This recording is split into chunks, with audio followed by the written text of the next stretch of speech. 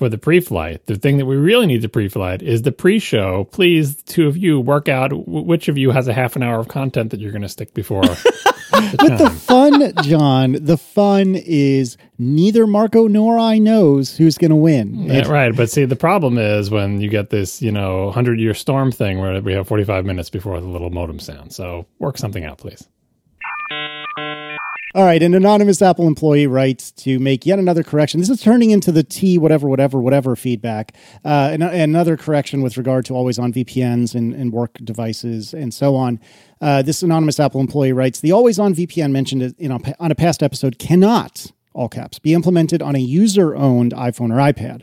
That policy can only be applied on supervised devices, which, if you recall, is just Apple's fancy word for a corporate-owned iPhone. You can only supervise an iPhone if the company purchased it through a specific reseller or carrier, or the company takes over the ownership of your phone, which is extremely rare.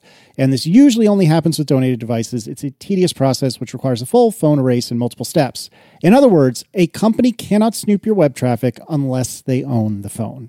Moving right along, Julian Torres writes, there's a preference in settings on iOS under contacts called short names that allows you to set the system-wide preference.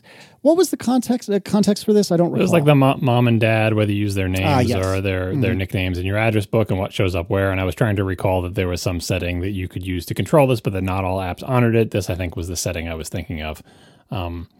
I seem to recall also messing with this setting and expecting it to work on the Mac, or there's an equivalent on the Mac. But it's the type of thing where you can suggest that this is how things show up. And I bet if you call the right Apple APIs, it honors this setting. But if you don't and just pulling the contact data directly in your app, I suppose you could just do whatever you want. But anyway, in case you're wondering, that's where it is in iOS settings.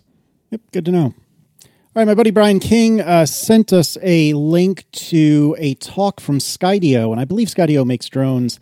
And this talk is like an hour and a half long. And I was talking to him privately outside of the feedback that he had sent us.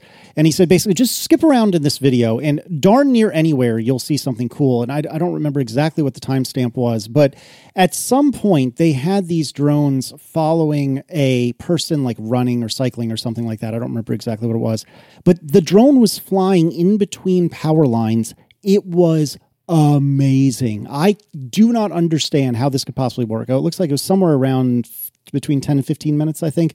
Anyways, it is a fascinating video. Yeah, at about 14 minutes, I see it now as I'm jogging through it.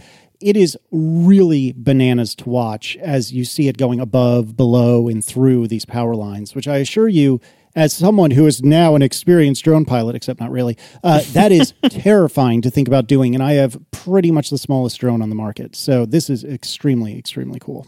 Maybe to watch the entire hour-long video, that's what it's about, how they do that. All the different sensing that they use to figure out how not to hit things when flying through the air. It's cool.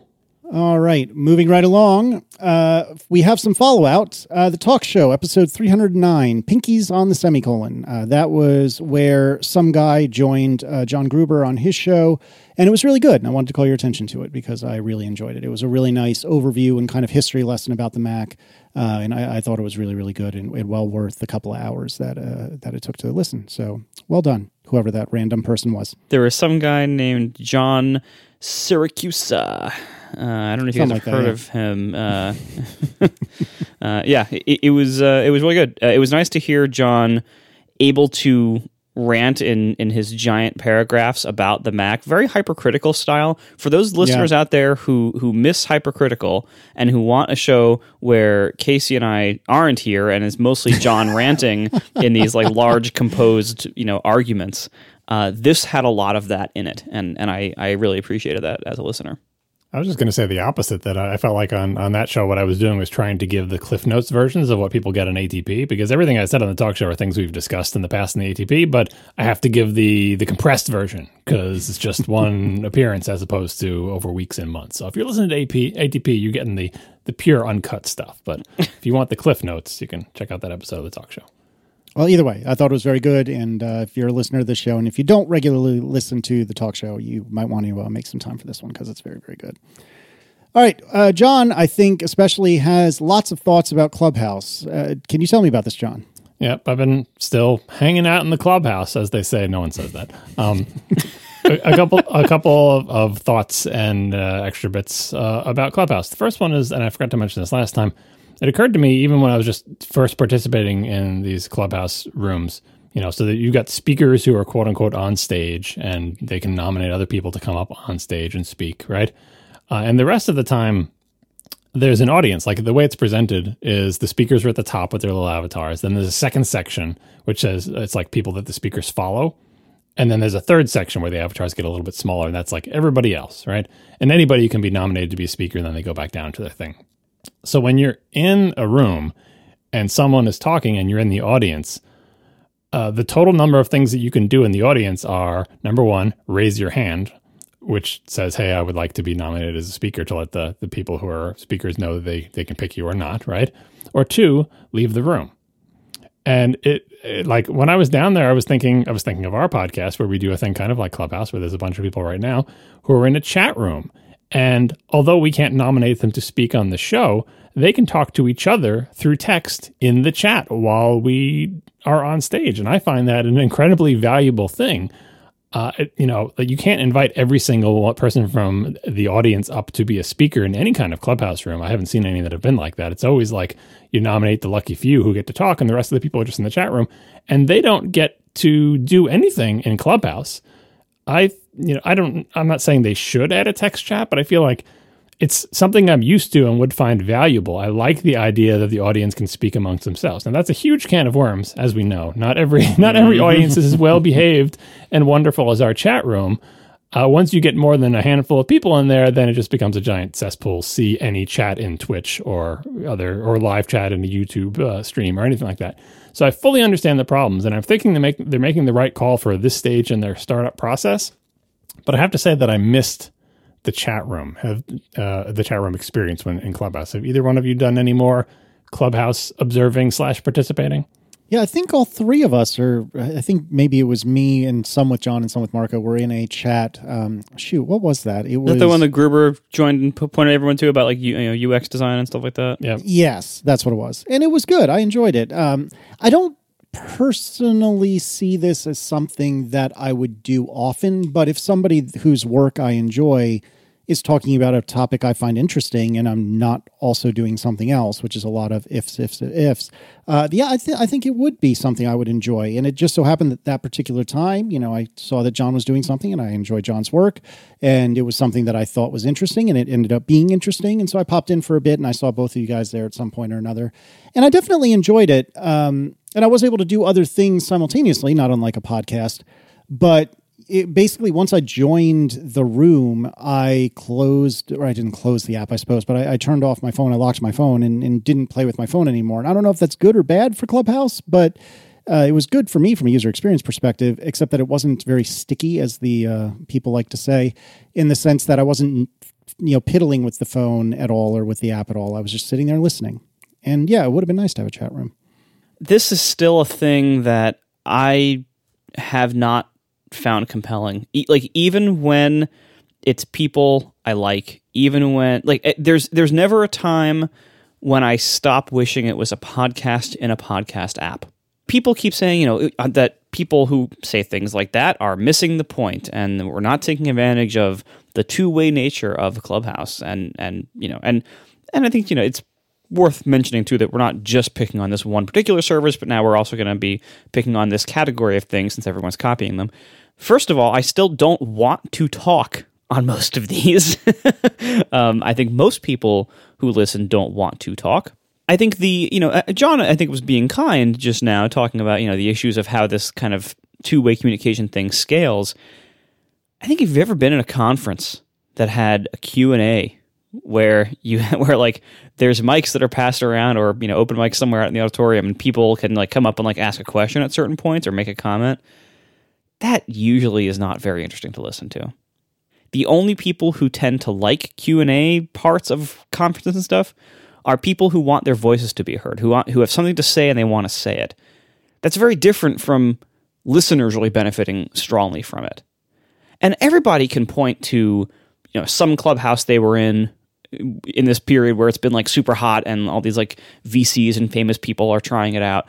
Almost everyone can point to something and say well, look at how valuable this was because, famous or insightful person X happened to be there, and this is amazing that you have access to them, and wow, isn't that great? But the reality is that's temporary and that doesn't scale. Like, it's temporary in the sense that right now, all these like VCs and celebrities and stuff are checking this out because it's the hot new thing amongst these circles.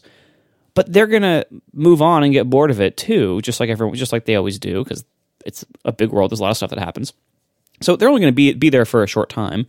In the meantime, the floodgates are going to slowly open and flood the service with a whole bunch of people who you all don't want to hear from and who are going to be competing for everyone's attention in these rooms that you want to get into and try to make your voice heard.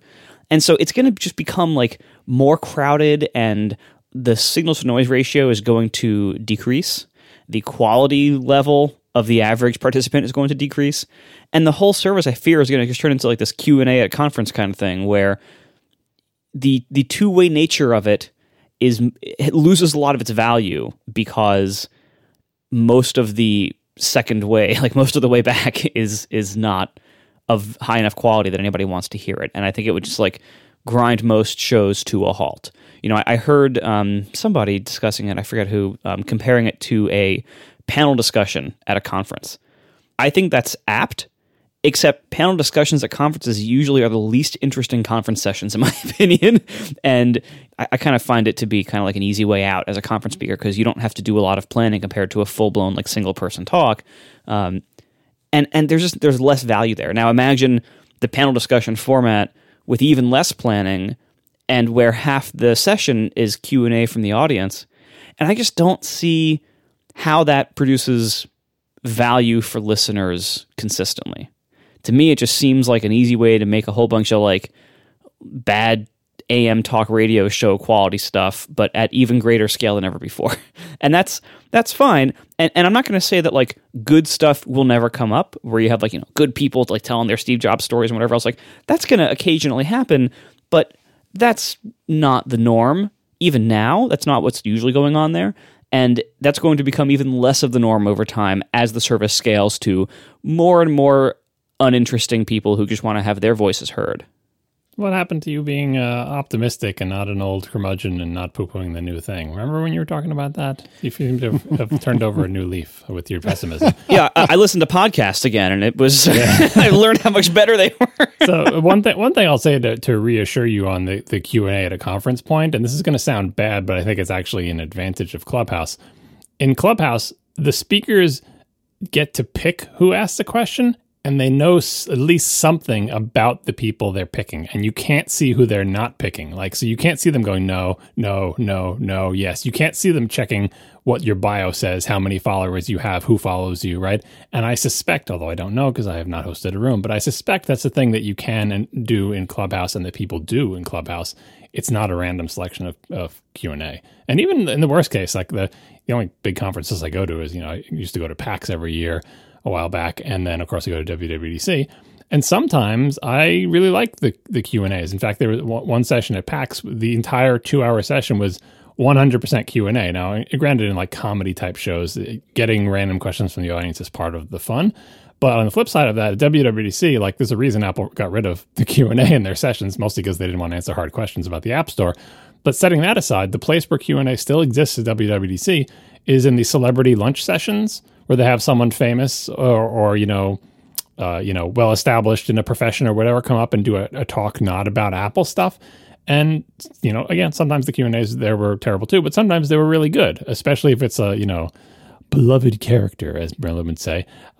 Someone who the audience really loves and wants to hear things from. Every single person in line loves the person and gives them nice, respectful, hopefully interesting questions, and the audience enjoys it. So I still, my main frustration with Clubhouse now is still when someone tries to talk to me when the Clubhouse is on, I pull out one of my AirPods and the thing doesn't stop.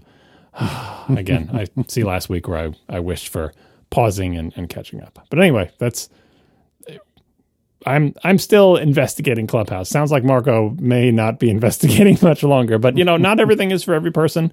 There's tons of things that we all don't do. I don't think Marco plays video games and streams himself, but that is a very popular thing to do, despite the fact that Marco doesn't want to do it.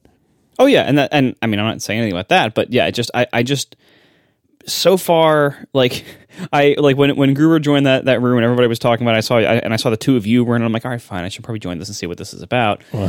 that particular room demonstrated an anti-pattern that happens. I don't know if it's an anti-pattern. I don't know what you can do about it. Maybe it's a feature, but it's an awkward thing that I've seen happen in Clubhouse multiple times now in my tiny experience in Clubhouse, which is someone starts a room for an intended purpose. Someone essentially more famous than them joins the room, joins the audience. They nominate them as a speaker, and then all the audience wants to do is ask questions of the person who was just nominated as a speaker. And that's nobody's fault, really, but it's a dynamic that's a little bit awkward and weird because, like, you know, if who's running the show? And I bet Clubhouse would say, well, no one's running the show. It's just a big collaborative thing that just is an emergent property of the participants. But sometimes the person who started the rooms thinks they're running the show, and then eventually they're not. I haven't cracked this nut yet and found anything that I really thought needed to be that format, as opposed to like, wow, if this was just released as a podcast, I would enjoy this a lot more, and it would be a much easier for me to listen to it. There should be a Fish concert because they can nominate people to play guitar from the audience, and Marco would love it. It's all just collaborative. It's different every time. Yeah, maybe I'm just like a snob, but I mostly just want to hear the people who are good. Like I want to hear like not just like, hey, let's incorporate everyone's ideas in this discussion. What about the Kiss guy from the Foo Fighters concert? Am I getting this right? I need Merlin on the show to tell me if I'm getting these references right. I don't. Chat room, look up Kiss guy Foo Fighters. Tell me if I'm right. I don't know. If I had a ticket to the Foo Fighters, I wouldn't want them to pick random people from the audience. I want to see Dave Grohl. That's why I'm going. You might like Kiss guy. The whole reason this is a meme is it was some, I don't know if I'm getting the details right. Some famous band invited someone up on stage to play guitar, and the person was amazing, and the band was amazed by the fact that they were amazing. And anyway, I mean, I'll look it up, but like that. First of all, that is probably not the common case. I was just trying to make a Fish joke because, as far as I'm concerned, it's just a bunch of people noodling around on stage. So who cares if they bring up someone from the audience? That's all I was doing. Don't take me too seriously. That's not it. But yeah, okay. I know. That's why it's a joke. Okay. Wow, that went right off the rails. Like a Clubhouse room. Hey, no, if only. That's the thing. There's not enough overtalk in Clubhouse. That's what Clubhouse needs. More people talking at once. Yeah. Oh God. And that's the other thing too. Like maybe this must just be really wrong for me. Because what I hear on Clubhouse sounds, in both audio quality and communication effectiveness, like a conference call. It sounds like I'm just on a conference call. I hate conference calls. I think conference calls are one of the worst communication mechanisms we've ever devised as a species. And this service basically is like, hey, jump on any conference call you want. Can everybody hear me? Oh, wait, no, you Marco, talk. I think you're now, muted. Wait, now, no, John, now you talk. Casey, I can hear you typing. Mute yourself. Oh, right. I was just going to say. It's just why? Like, why? I don't know why the two of you are complaining about conference calls. I'm on conference calls all day long. You two are not. So you're desensitized. You don't realize how bad they are. No, it's not. It's the opposite. It's like being on a desert island with fish. You hate it even more. No, like usually, I am very fortunate in that usually I'm not on conference calls. So when I am on one, and you know, our wonderful sponsors and everything almost never make me do anything like this, but occasionally somebody wants to have a call. And occasionally they can't be talked out of it. And occasionally I have to go on a conference call. And every time I'm on a conference call, I have a number of opinions. Number one is like, who are all these people on this? Why did this call have to have 7 people on it when only 1 to 2 of them are actually talking ever during the whole call? I don't even know what the 6 of these 7 people do. Their job titles seem like they don't do anything or that they are redundant. You're missing out on the great part of the conference call where everybody has to introduce themselves and it takes half an hour. Right, yeah, exactly. And then most of the people never talk again, so I didn't need to know that. And what, am I supposed to remember what your voice sounds like the whole time? No. So, and then like afterwards, I'm like, all right, the amount of like person hours that it cost to arrange the call, then on the call, then the follow-up email after the call, it's like it must have cost this company like $20,000. And it's like, what was that worth it? That couldn't possibly have been worth that. Like, that could have just been an email. So yeah, I'm not a fan of conference calls. In case that wasn't clear. Oh, I had no idea. I don't know. I think between the two of you guys, John, I think you have some reserved enthusiasm for it. It seems. I think mine is even more reserved, and Marco, I think that you've pretty much unequivocally decided it's not for you. And I think any of those conclusions is perfectly reasonable. But we should move along a little bit. Guy Rambo did some investigations with regard to the spewing and uploading of all of your contacts. And so he had a short Twitter thread, and I will read pretty much all of it. Guy says, I just had a poke at the Clubhouse app with a proxy given the recent concerns about contacts usage. The bad part is that it uploads all of your contacts' phone numbers. Surprise. The good part is that it's the quote-unquote only thing it uploads about them. The contacts on my test device were all fake and included several pieces of data, including email address and picture, but Clubhouse only uploaded the phone numbers. Another problem is that the API used to upload the phone numbers doesn't seem to be using SSL pinning. Also, if they just want to match people based on who they have phone numbers for and contacts, they should use one-way hashes. So that's some technical jargon to say that if there are ways in which they could do this more safely, but the good news is all they're taking is numeric phone numbers and seemingly nothing else. So it could be worse, but it's still not great. Yeah, I mean, they have access to everything. Like the fact that they're just doing phone numbers now, unless you're going to constantly monitor what they're pulling, they could change at any time. Yeah, I still don't see how this is anything but a privacy disaster. And by the way, probably a violation of GDPR also, because all those phone numbers that people are uploading, those people could not and did not consent to the sharing of that data. So it's got to be illegal in the EU for them to even possess this data in the first place. Yeah, I don't know what the GDPR says about data given to other private citizens, that, you know, what happens to it there. If they give it to a company, then obviously it's different. But anyway, who knows? I'm sure they'll work it out with whatever. If this ever gets big, I'm sure they'll work it out with whatever countries they're dealing with stuff in. And by the way, on the subject of hashing, which I also brought up on a previous show, a couple of people on Twitter sent me links to some depressing demonstrations that given the limited sort of key space of email addresses, and the email addresses are constrained. They can't be unlimited length. There's certain characters that are valid. They have a particular format. One-way hashes are not quite so one-way as you might think they are when it comes to email addresses, given a little bit of time and effort, which is a bummer, but, you know, that's life. All right, can you tell me about Ephemeral Clubhouse? Yeah, the supposed beauty and promise of Clubhouse is that, you know, it's not recorded. It's not a podcast. You had to be there. If you were there, great. If not, oh well. This shortly after we recorded the show where we mentioned these stories about Steve Jobs' Clubhouse, it was posted to YouTube because it was recorded.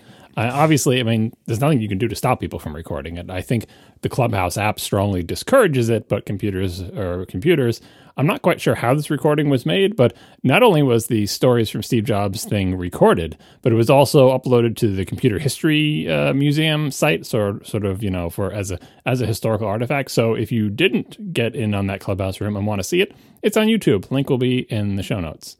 And related to that, there was a story in Inc.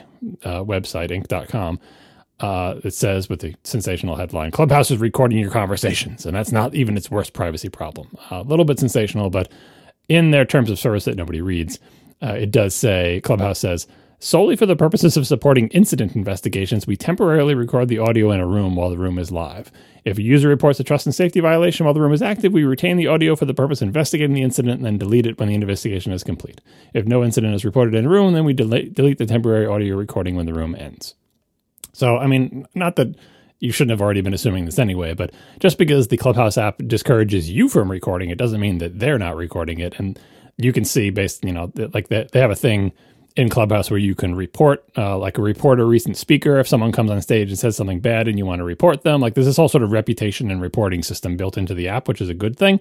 And to sort of adjudicate those, they have to have a recording of what went down rather than, well, they don't have to, but it's better to have a recording than to just take someone's word for it that someone did something bad or whatever. So this makes some sense, but lest you believe that Clubhouse really is completely like a wisp on the wind and it's here and it's gone, just like all those other things, whether it be Instagram stories or Snapchat or whatever, you're giving your data to the service provider and they're doing with it whatever they want. And if you're wondering what they're doing with it, you can read their 800-page terms of service and figure it out. But the bottom line is once you give it to them, they are, you know, who knows what they're doing with it. And if you're uncomfortable with your things being recorded, don't use Clubhouse. But then again, you probably also shouldn't use Instagram Stories or Snapchat or any other service that records your audio. So, John, you also defected away from Clubhouse and you've tried Twitter Spaces? Notice the tried is in scare quotes in this item. I tried Twitter's Clubhouse. This is like right after we finished recording the episode where Marco was saying, like, we were debating whether it was going to be a feature or be purchased, and Marco said it's going to be both. They'll be copied by everybody else, but also maybe they'll get purchased. Twitter very quickly announced a bunch of stuff that they're doing, one of which is, hey, it's like Clubhouse, but on Twitter. And basically the way I found out about this, so I don't use the official Twitter client, but occasionally in my third-party client, I come on a tweet that I can't see the features of because Twitter is evil and doesn't allow third-party clients to have access to all the features. So, for example, polls. If you see a poll, I can't see polls in my third-party Twitter client. So if I see a tweet that is a poll and I want to see it, I have to open it in the official client, right? And so occasionally I do that. And so I had done that, like there was some tweet, I don't remember if it was a poll or not, but something like that I couldn't see in my third-party Twitter client. So I hopped over to the real client, which is just a matter of saying, open in Twitter or open in browser even with the link redirect thing. And I ended up in the official Twitter client. I'm so sorry. Yeah, it was tough. I saw a thing. I want to get out of there as fast as possible because I can't make heads or tails of that mess. And I think I wanted to either reply or compose a tweet or something. Like I wanted to do something quickly and I was already in the Twitter app. So I pressed the little like compose button or something like that. And it popped up like a constellation of 3 little circles. I don't know if I wasn't paying attention or what, but I hit one of the circles or hit something. And rather than a tweet compose screen, what happened was I was suddenly in a Twitter space. And I was the host of the Twitter space. And then apparently Twitter notified everyone who follows me, hey, John has created a Twitter space. Oh, delightful. Do you want to come into John's Twitter space and space with him? And then so my icon is in the little my icon's in the little Twitter space, and then another icon appears, and then another icon, and then another icon, and then another icon, and another icon. I'm pretty sure at this point my mic is live as well, like because I pressed it. So I'm in a thing, and like my mic, I think I found like the mute thing or whatever, and turned my mic off. And then I was like, because look, I didn't know what Twitter Spaces was at this point, and I'm like, what just happened? It looks so much like Clubhouse. I'm like, did I accidentally swipe over to the Clubhouse? Like, no, I'm still in the Twitter app. Like, what even is going on here? And so the room filled up, and I looked around for any other controls. What I would have done, speaking of chat room, is typed into the chat room and said, sorry, everybody, I have no idea what the heck I just pressed to make this thing happen, but I didn't do this on purpose, and now I have to go. So that's what I did. Like the room had filled with like a dozen people in like the short period of time, very short, like seconds. People had come in because I guess they got like push notifications, and then I just bailed. So if you're one of those people who came into my my Twitter space because I'm somehow in the beta, or I don't know, is this a publicly rolled out feature? I have no freaking idea. I'm sorry. I apologize for making a space, and I apologize for not saying anything and just immediately leaving. This gets to what Marco was saying before. Or was it Marco saying like you have no urge to speak? Yeah. Any of these things. I also, this is going to sound weird from somebody who literally speaks into a microphone for hours every single week and then distributes it to the world. I also have no urge to speak in almost every Clubhouse thing that I'm in, and including the Twitter space that I accidentally created. I don't have any urge to speak in that scenario now, and I don't know why that is. Like Obviously, I wanted to do podcasting. I got into it, like it was a thing that I thought about doing and was excited to have the opportunity to do. But I don't know if it's a different skill set, or I just got to get in the right vibe, or I just have to try it a few times to get used to it. But so far, I'm not enthusiastic about hosting a room and not particularly enthusiastic about participating in a room. I think when it comes to Clubhouse, I'm just a lurker. And when it comes to Twitter Spaces, apparently I'm an accidental activator. Cue the theme song. Yeah. And so Twitter is rolling out some more things that are just tangentially related. We're not going to have time to go into now, but I figure they're worth mentioning. Super Follows, which I think is actually a clever name because it makes no sense but sounds neat. Super Follows is where you can charge people to get access to exclusive content on Twitter, which is interesting because that means Twitter is going to have to, get people's payment methods and just, the whole deal. Right now, no one pays to use Twitter as far as I know, right? I think that's right, unless you're, advertising with them. Yeah, I suppose. Anyway, And then you can offer them, bonus content, tweets that only they can see, a group, a newsletter. Who knows? This is not a released feature, at least not released to me. So, but it's Twitter. This was at their investor meetings to say we're going to do a thing where you can charge people to get exclusive content. So let's see how that turns out. But hey, at least Twitter is trying something. And then the final thing is communities, which is like they show in the screenshot here groups. One group called Crazy for Cats. One group called Surf Girls, GURLZ, and Plant Parents. And I don't know what they're trying to go for here. It's like every time you look at these things, you have to squint and say, who are they trying to copy? So it's like, okay, Spaces is Clubhouse. Super Follows is Patreon. Twitter Communities is what? Like Facebook groups? Yeah. No. Anyway, coming soon to a Twitter client that you should never use near you. Oh, man. Yeah, I try periodically to go to the official Twitter client just to see, what's going on there. And there are a couple things I like about it, but overwhelmingly, so much about it I really dislike. And one of the best examples is there is no sort, or I haven't found any sort of idea of state. So I do try to be a Twitter completionist for a private list that I have, and certainly for my mentions. And it seems like every time I arrive at the official Twitter client, it's just like, we're going to put you right here. I have no idea why. You don't have any idea why. I don't have any idea why, but that's where you're going to start because that sounds fun. And if they just got that right, I think it would actually be semi-tolerable. I wouldn't say it would be great, but it'd be semi-tolerable. But golly, every time I go and land there, even if that was the last, Twitter client I used, it's still like, oh yeah, we'll just put you in the middle of nowhere. Why not? And it's very, very frustrating. Yeah, I want to make that pitch. Like I continue to be shocked every time I realize that some person I am acquainted with in my tech nerd circles uses the official Twitter client because they'll complain about something like seeing ads or some other thing in the official Twitter client. If you're listening to this extremely tech nerdy podcast and you are used Twitter at all and you are using the official Twitter client and you've never tried a third-party client, I know that's a lot of qualifiers, please check out a third-party Twitter client for iOS. There are lots of good ones to choose from. I use Twitterrific and love it. Tweetbot is also very good. There are others to choose from. It's so much better if you just want a sane reverse chronological timeline of tweets in order from the people you follow, which sounds like what Twitter should always be, but hasn't been for many, many years.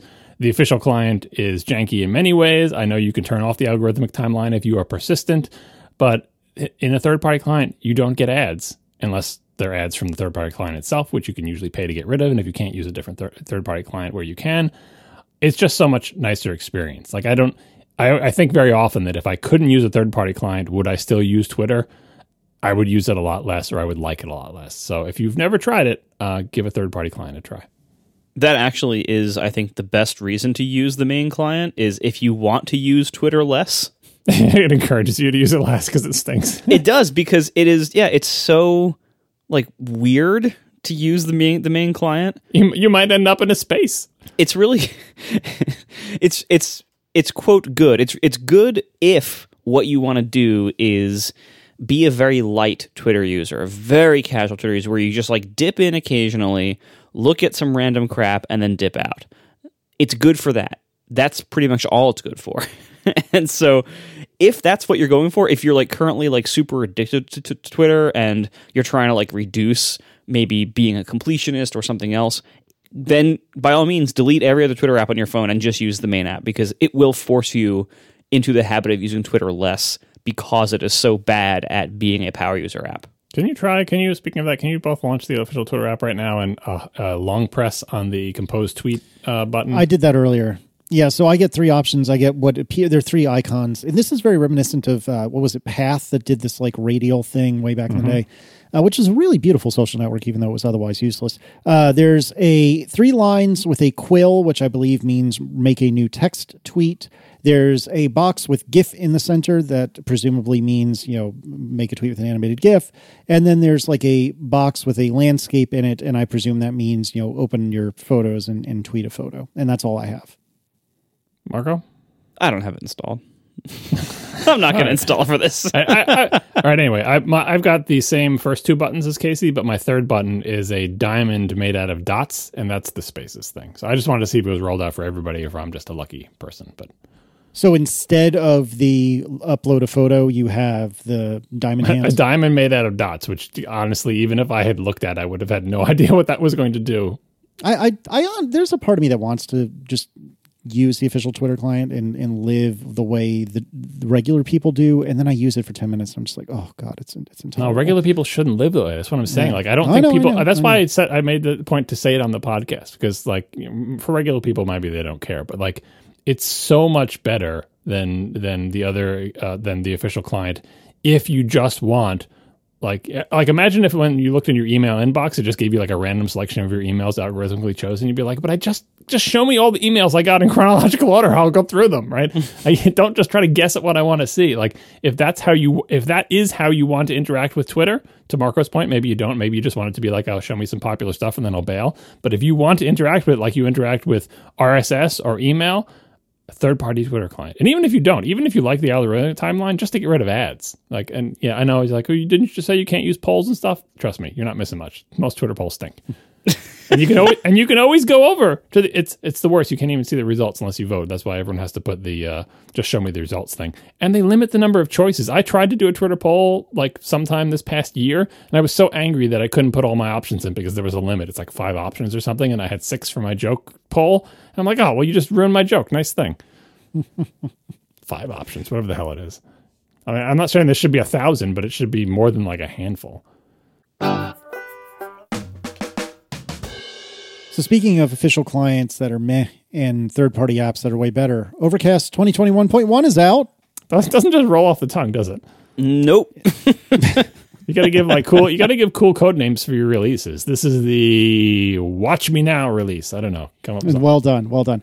I really like, I think I first saw this from Curtis Herbert and Slopes, and then Marco adopted it shortly thereafter. But I do like this kind of year and then increment version scheme, which is what I've used for my apps. But no, it does not roll off the tongue at all. No.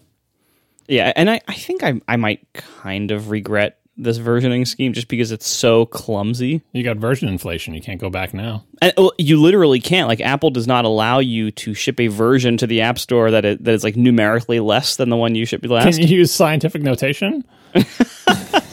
9E5.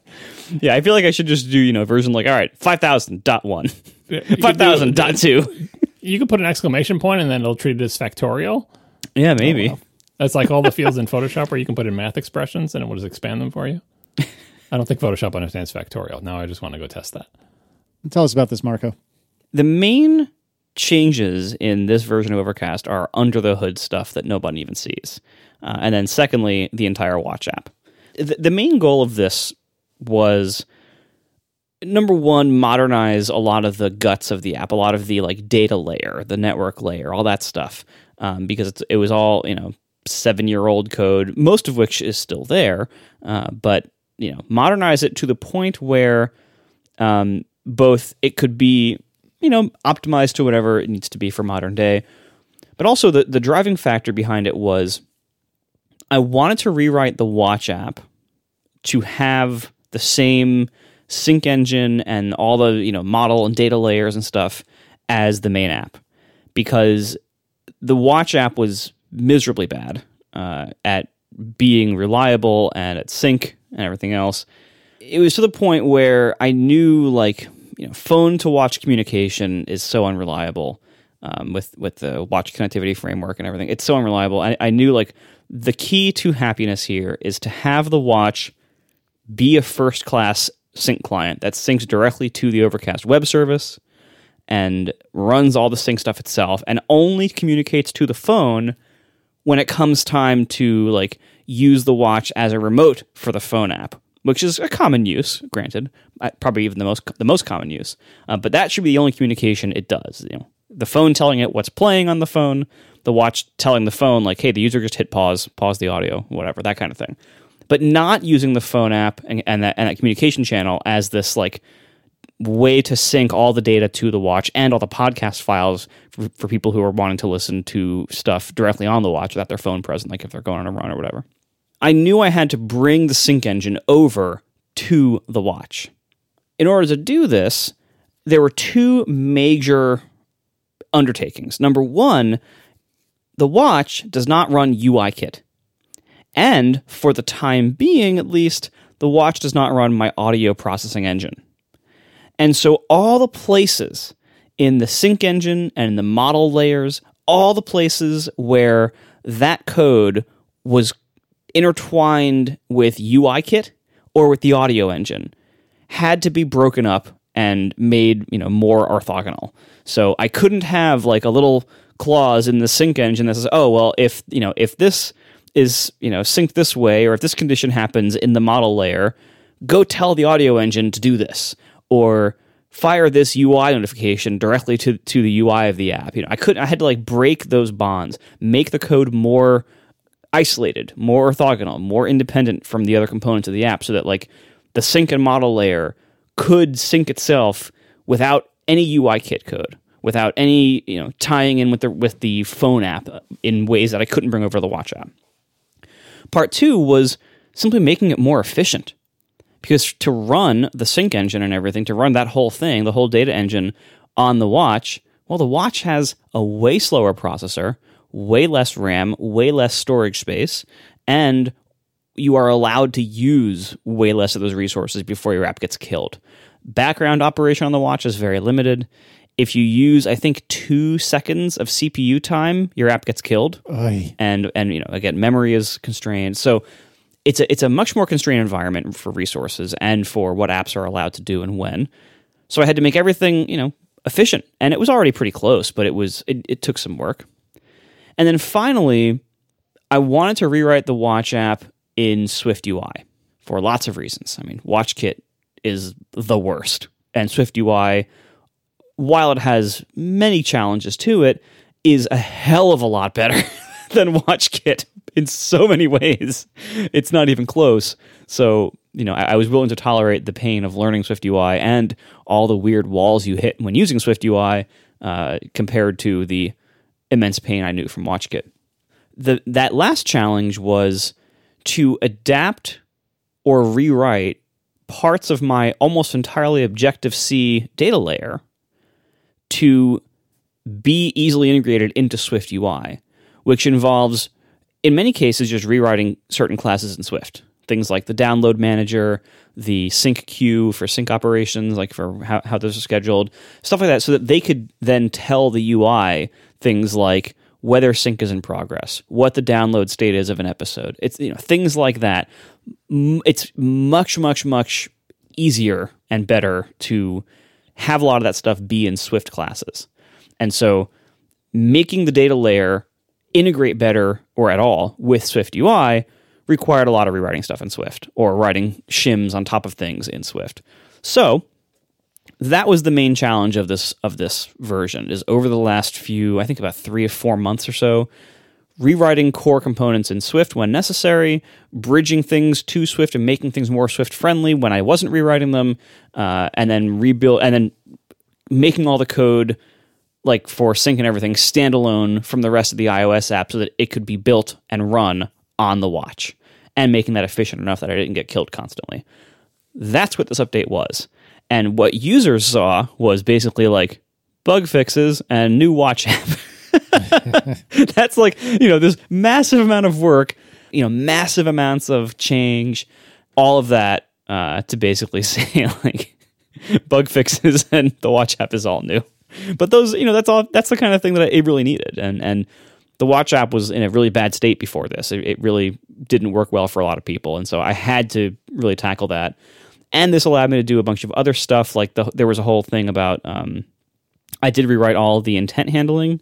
Adopting the new intent handling required me to switch my old UI app delegate thing to UI scene delegate, the scene delegate API that was launched a few years ago. And I decided, well, I might as well do that in Swift as well. And then I might as well, rewrite my app delegate. Since I have to rewrite it anyway, I might as well rewrite the app delegate in Swift And as any iOS developer can tell you, rewriting your app delegate after a 7-year code base can be terrifying and quite an ordeal. So it's just like there was tons of stuff like that where in order to do some modern thing, I had to either rewrite something from scratch or at least significantly change it to use a new API. And so it just took a lot of time. There was a lot of code modernization to do, a lot of rewriting or refactoring or shimming to do. I still haven't even gotten to all of it. Like, part of the reason I was doing all this was to prepare myself to do iOS 14 widgets, which I still, frankly, don't really want as a user. Like, for a podcast app, I don't really think it's going to work the way people think it will. But my customers are demanding that in moderate numbers, and so I figured I should probably do it. But even to do that, I had to lay all this groundwork. There's a bunch of changes to CarPlay's abilities in iOS 14 that this version does not tackle yet, but because I just didn't have time. But that's going to be something I tackle next, and I think a lot of this groundwork is going to help that become easier or possible. Wait, so slow down. What is it that CarPlay can do now that it couldn't before, for your perspective? Again, I haven't looked too far into this yet. Again, I just haven't had time. But I think you're able to have a lot more control over the types of UI that you can display than previously. Before, the CarPlay interface I have now is built on this older API where you basically responded to Apple asking for a tree structure. So it would say, all right, we're on the root screen. What are the list elements of the root screen? Give me the list items. And then it would say, all right, person tapped in this item. Give me the list elements in the next level of the tree or whatever. It was a very, very simple, like, list-based thing. And then the now playing screen, I had almost no control over. The new CarPlay API adds some ways, and again, I don't know to the extent yet how much, but it adds more places where you can customize what the UI actually is, including on the now playing screen, which is very important to me because I really want to be able to tackle that in a good way. And so my next major update, I intend to have widgets and CarPlay redo basically, but that's probably a few months out still. It's a feature request from the chat room for chapter skip and chapter control and display on the now playing screen. Yeah, on CarPlay, yeah, that's certainly on my list. I don't know to what degree that's possible yet. Like, it's always been frustrating with CarPlay because, like, in the previous one, the one that my current app is based on, you could offer a speed control, but if you did, like, you would have to say, all right, here's the list of speeds I support, and then the only way the user could go through them would be like, tap the speed icon on the screen, and it would then, for every tap, it would go to the next speed. And so you'd have to, like, if you wanted to slow it down by one, you have to tap through every single... You have to go through Chipmunk. Yeah, you have to go through every single other speed first. It was just a terrible experience. Like, I tried. I did it in beta once. I tried to actually use it that way, and it was miserable. And so I didn't even ship the speed feature, even though I could have easily. I disabled it because the experience was so bad. So with this new CarPlay API, I believe we're able to do better things like that. So things like having a better speed picker or having a chapter list and chapter picker, I think will become possible with this new API. But until I actually try it, I won't know, A, whether I can do it, and then B, whether it's shippable or not. So Casey and I have quotas based on our union membership, and we have to point out that if you did have any kind of automated testing, that work you did to divorce your sync engine from your UI probably wouldn't have happened because you would have already had them separated just so you could easily test the sync engine before you wrote the UI. Just saying. Not only that, but since we're beating on Marco now, one of the advantages of having any sort of automated testing is that when you do utterly destructive things like destroy your app delegate and move to a scene delegate, not all of that, and maybe even not a ton of it, could have been covered by automated tests, but presumably more than zero could have been. And one of the things that I love most about when I do have good test coverage, and do as I say, not as I do, I paint this picture like I unit test everything, and I don't, very far from it. But when you do have good unit test coverage, what's nice is you can break something in terms of the quote unquote real part of your code, and then just run your unit tests to make sure they still pass. And if they do, you have some amount of confidence, certainly more than zero, that everything should still work the way it's supposed to. And that doesn't replace all the human testing that I'm quite confident Marco did, because I didn't have any particularly major issues with this update. But nevertheless, it does give you some amount of confidence and some amount of flexibility. And I guess a parachute, over you, behind you, whatever, when you're making these sweeping changes like you did. I wanted to also address one more thing quickly. Underscore my name is T in the chat is talking about how I didn't mention the audio engine for the Watch app. So when I was writing Voice Boost 2 last year, I specifically wrote it to be like ruthlessly, incredibly efficient, with the idea that I want to bring it to the Watch. And I rewrote not only the Voice Boost 2 component, and therefore the Smart Speed implementation within it, but also the surrounding audio API. At that time, I also switched from the old deprecated AU Graph API to the new currently supported AV Audio Engine, which has actually lots of problems, but I figured ways around them. And part of when I did that, I intentionally stuck with APIs that were available on the Watch as well. So I have laid almost all of the groundwork to port my audio engine to the Watch as well. The only thing I couldn't get to be available on the Watch in a way I could use on the phone or at all is to have speed control. Not smart speed, but just like plain old, like play this at 1x or 1.5x or whatever. That is not a public API on the Watch in a way that you can use in AV Audio Engine.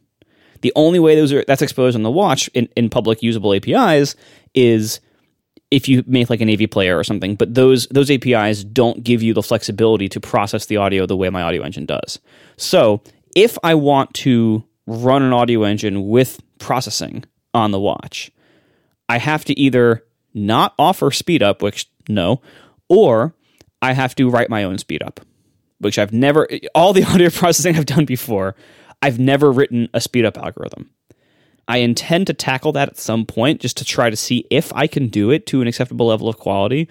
I assume that what the Apple version of it is doing is like a PSOLA kind of algorithm or TSOLA. It's like I've looked at what these algorithms are, and I think I could do it slightly reasonably in a way that would be good enough quality for speech on the Watch. But it's just that's what's holding me back there, is that I can't yet find a way to offer speed ups on the Watch without in an API where I can process the audio in other ways as well, without writing my own speed up algorithm, which is just a job I haven't tackled yet.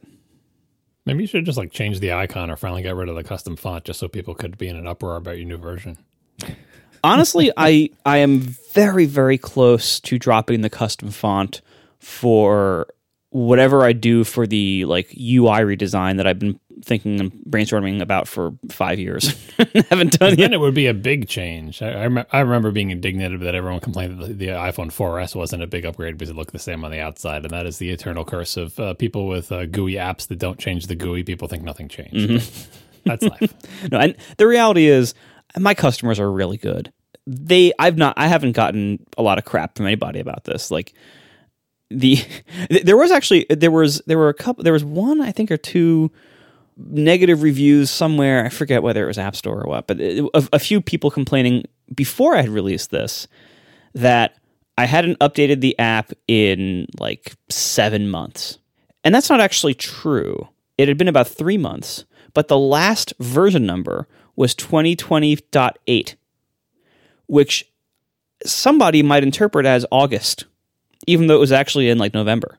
And so that is actually a problem with this version number scheme, that it kind of looks like year.month. I thought it was year.month. and it just so happened that during most of 2020, during the first half of 2020, I released about one version a month. Mm-hmm. And so for the first half of the year, it matched up pretty well to the month. But no, it's not. It's just sequential numbering. It's just whenever it's ready, I ship that version.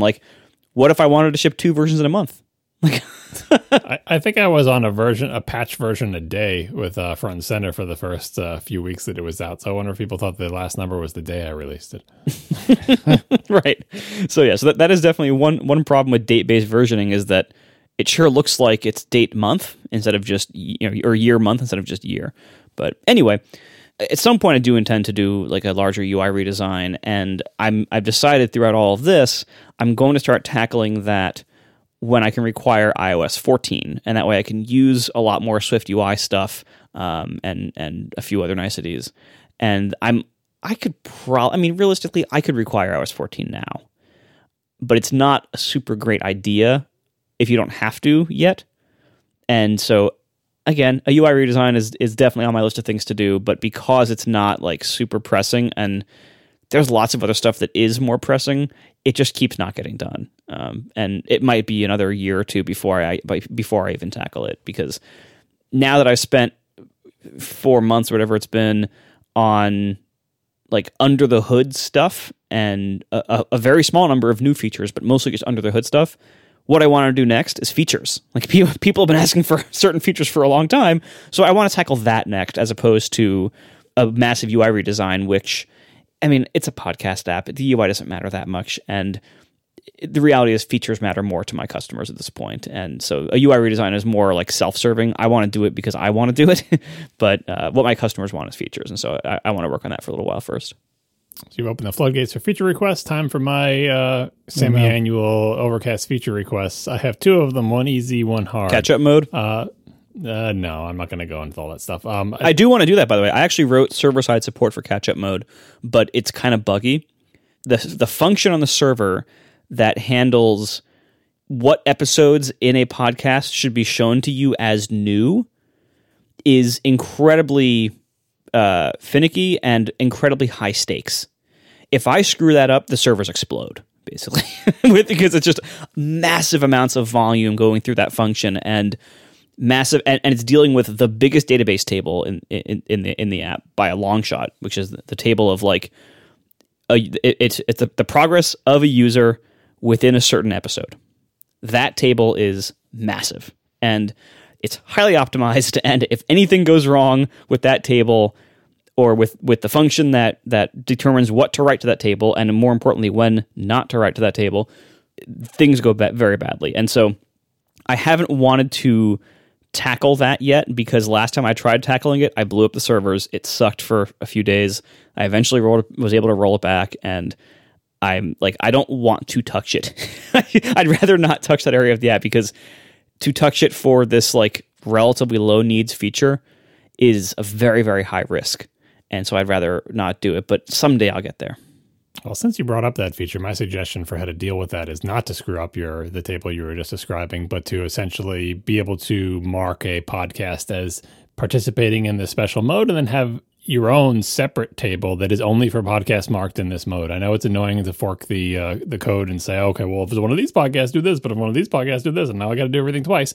But it will totally save you from hosing your very precious table, because like you said, this is a small feature.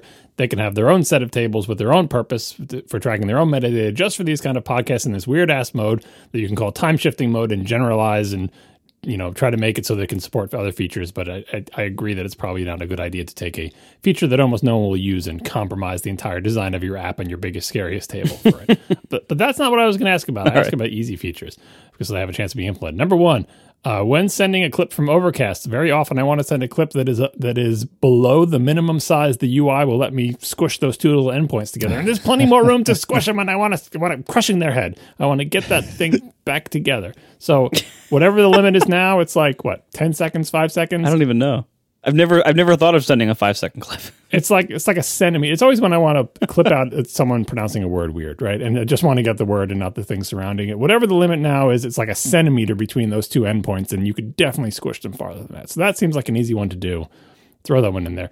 The harder one to do is when I'm making my beautiful hand-tailored Overcast clips, I often want to zoom in for more accurate scrubbing of placing the endpoints, instead of rolling my fat meat finger and sort of like twisting it a little bit and then trying to release it from the screen. Oh, but no, it moved after I picked it up, and then trying again. Oh, no, it moved. Well, because you're trying to make a 1-second clip.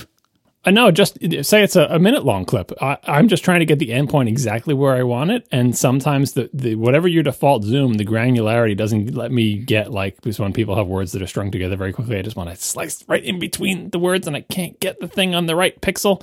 I know what I'm asking you is this is the hard one, is to slowly make a tiny audio editor inside Overcast. But you want to make an audio editor anyway, so might as well work on this now. Some kind of pinch to zoom feature for the timeline so I can get more accurate. So the easy one, smaller minimum size. The hard one, zoom, maybe just 2-step zoom in, zoom out, 2 levels. Like start with that. Yeah, the whole feature of clip sharing, I would like to give some attention to. Here's the challenge there. So the automatic kicking machine is still necessary, and the need for it seems to slowly be getting higher. I hate this. I noticed that. Yes. I notice I watch it every time. It's like, it's actually a form of entertainment. Like, is it going to do it the first time this time? No, it's not. And part of the reason it would be hard for me to increase the granularity of the scrummers, in part because what the automatic kicking machine does.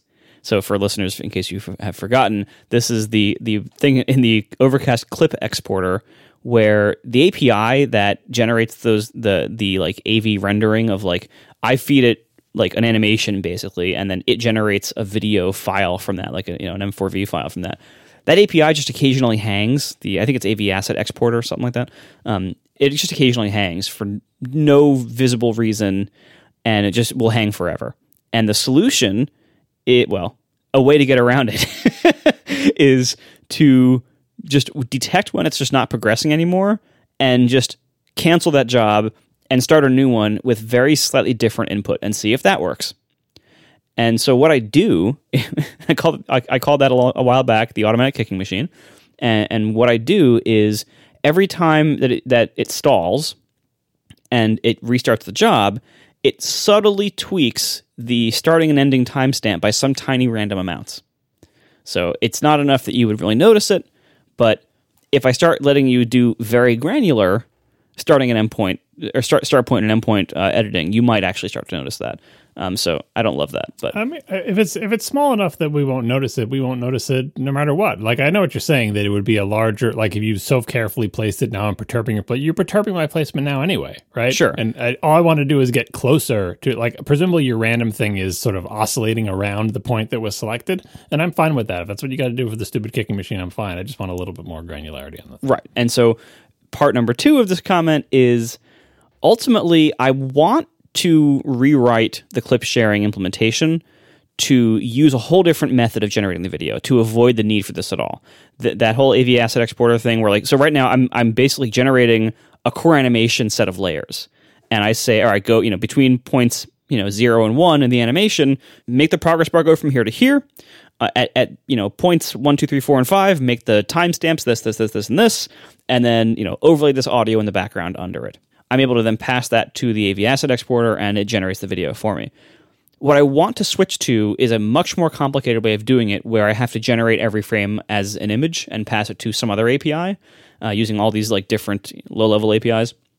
But the reason I want to do that is, first of all, I want to get rid of the automatic kicking machine. Second of all, I want to redo the visual layout of what's being generated to include some kind of like more dynamic animations, like a waveform animation, and I want to try putting in editable transcriptions from the iOS transcription API. When I wrote the feature, I don't think there was an offline running version of the transcription engine, but now there is, like in iOS 14 at least, there is. And so I would like to rewrite that feature to have it be more visually interesting when people see a clip without their sound on, which is becoming more and more of a thing on social networks. So I want to have some kind of text be able to roll by, possibly even use the text in the editing view, depending on how that API works, how well it works. Yeah, you got to let people fix mistranslations now. That's the key part of that. Sure, yeah. And that's why it might not end up being very worth it in the output video, but it could definitely be worth it in the editor. So anyway, I want to play with that. But so the point is, I want to do these things that are basically rewriting massive parts of what clip sharing is. However, here's the problem: almost nobody uses it. Oh, really? But the people who do use it are both promoting your app and also promoting podcasts. So I think it punches above its weight in terms of a feature. Like, you don't necessarily need everyone to use it, but every person who does use it is sending out into the world a thing they enjoyed from a podcast and an Overcast logo. And what I was thinking of is the main feature that I would love to see on Clips, which I know you probably can't add, but it's always worth just looking into it again, is I always just want to tap on them and get taken to an Overcast link to the rest of the episode, like basically URLs. Like if you share them on Twitter, there may be some way to hack that in. I know when I do something in Overcast, don't you have that feature for like chapter art? You can tap on it and it takes you somewhere? Or am I misremembering? The art? Well, I mean, chapters can have links, but no, I mean, the problem that you're talking about now, though, is a problem like just in the sharing context. I'm already putting 2 items on the pasteboard. Like I'm putting the video and a link, but most apps don't do anything with that. Most apps just take the video. And so like I'm already supplying the data in the only way that I don't know how to, or the only way I'm able to in this context, but most apps don't make it clickable. I was thinking like in a QuickTime world where you'd have multiple tracks, and one of the tracks would be like a URL track that a savvy client would understand that is a link. You're right. It's just like, I'm thinking of it from sharing purposes, and you're right that most things that you share on, no matter what you did, they would just say, just give me the video and I'm going to show it. But that's what I really want out of sharing. Like when you share a blog post, people tap on the link and get the full blog post. When I share a podcast, I always want to be able to, I love the fact that it's a clip, that they don't have to do anything. Here it is. Here's the clip and you're listening. And I love the fact that it's a movie. See that past episode where we discussed this. Just the one missing piece is sometimes people ask me, hey, what podcast is that from? Despite the fact that the name of the podcast and the logo of the podcast is in the video, they don't have any way to find it except for going to Google and typing in like Accidental Tech Podcast, and hopefully then what episode was it? Oh, I see the episode number, and then they have to go through the site, right? You have all that info right there. You have Overcast timestamp URLs all ready to go. It's just a question of how to get them out of your app and into the wider world. Because the reason I use the clips feature as much as I do, which is not that much, but still some, is I love to be able to share fun parts of podcasts. Half of my clips that I send are, to just friends through messages when someone we know said something funny on a podcast. But I do send them on Twitter as well. Here's this clip from this thing, or check out this part of this episode, or whatever. Or I use them as snarky comebacks when people complain about something on a podcast that I was on, and then I send them a clip addressing whatever their point was, and then I don't have to reply to them on Twitter. It's like audio replies, but canned. So I like the feature. I think it is super useful for Overcast to have. And not only that, but I see tons of similar features from people who use other podcast clients, including ones with transcription on them. So maybe they have the same problem that you do, that most people don't use them, but there's enough that I see them, and there's enough that I know other people who have transcription. So I feel like it's kind of table stakes at this point. So to give you some idea of how many people use this feature. So. Oh no, don't tell me, because I agree with John. I love this, even though I don't use it that often. I love it. I mean, I think Overcast's problem is that it's not particularly discoverable, and I think we talked about that when the feature first rolled out. But yeah, I mean, that's not really helping. But it's it's in the share menu. But no one knows what the share menu is, and it's so small. Well, but the share menu is used, by a decent amount of people, and the shares of just links that aren't clips are about 5 times higher than clip shares. Clip sharing is used by about 1/3 as many people as the screen reader VoiceOver, about 1/10 the people as people who use the website player while logged in, and it is used by about 1/4 of as many people as who are using the Mac app on an M1 Mac. My goodness. So it's not a large portion of the user base. And so, if it's something like supporting VoiceOver is almost no work at all, which is why I'm embarrassed whenever I mess it up. But clip sharing is a ton of work to do that feature justice. And I already have a version of it now that works okay. And to make it better, I have to rewrite it basically. And so it would be a large amount of work to make this feature better that almost no one uses, and I think it would be probably not time well spent. That doesn't mean I won't do it. I do things all the time that are time poorly spent just because I want them to be done. And so I will probably do this at some point, but it's not going to be a high priority. Yeah, I would give it more visibility, because I feel like it's maybe it's just me and the circle we travel in, but I see a lot of clips shared, not just from Overcast, like I said, from other podcast apps. So someone's sharing clips from somewhere, and if people aren't doing it from Overcast that much, maybe it's because it doesn't occur to people to do it or whatever. And granted, the editing interface is weird, and I understand all the reasons why it would be a narrow thing, but I think it's free advertising for your app, and it is advertising for podcasts in general. But anyway, if you bail on all of that, just make the minimum size smaller. It's really easy to change a number. Well, I'm excited this shipped, and I think it certainly seems to be well received. I've enjoyed it.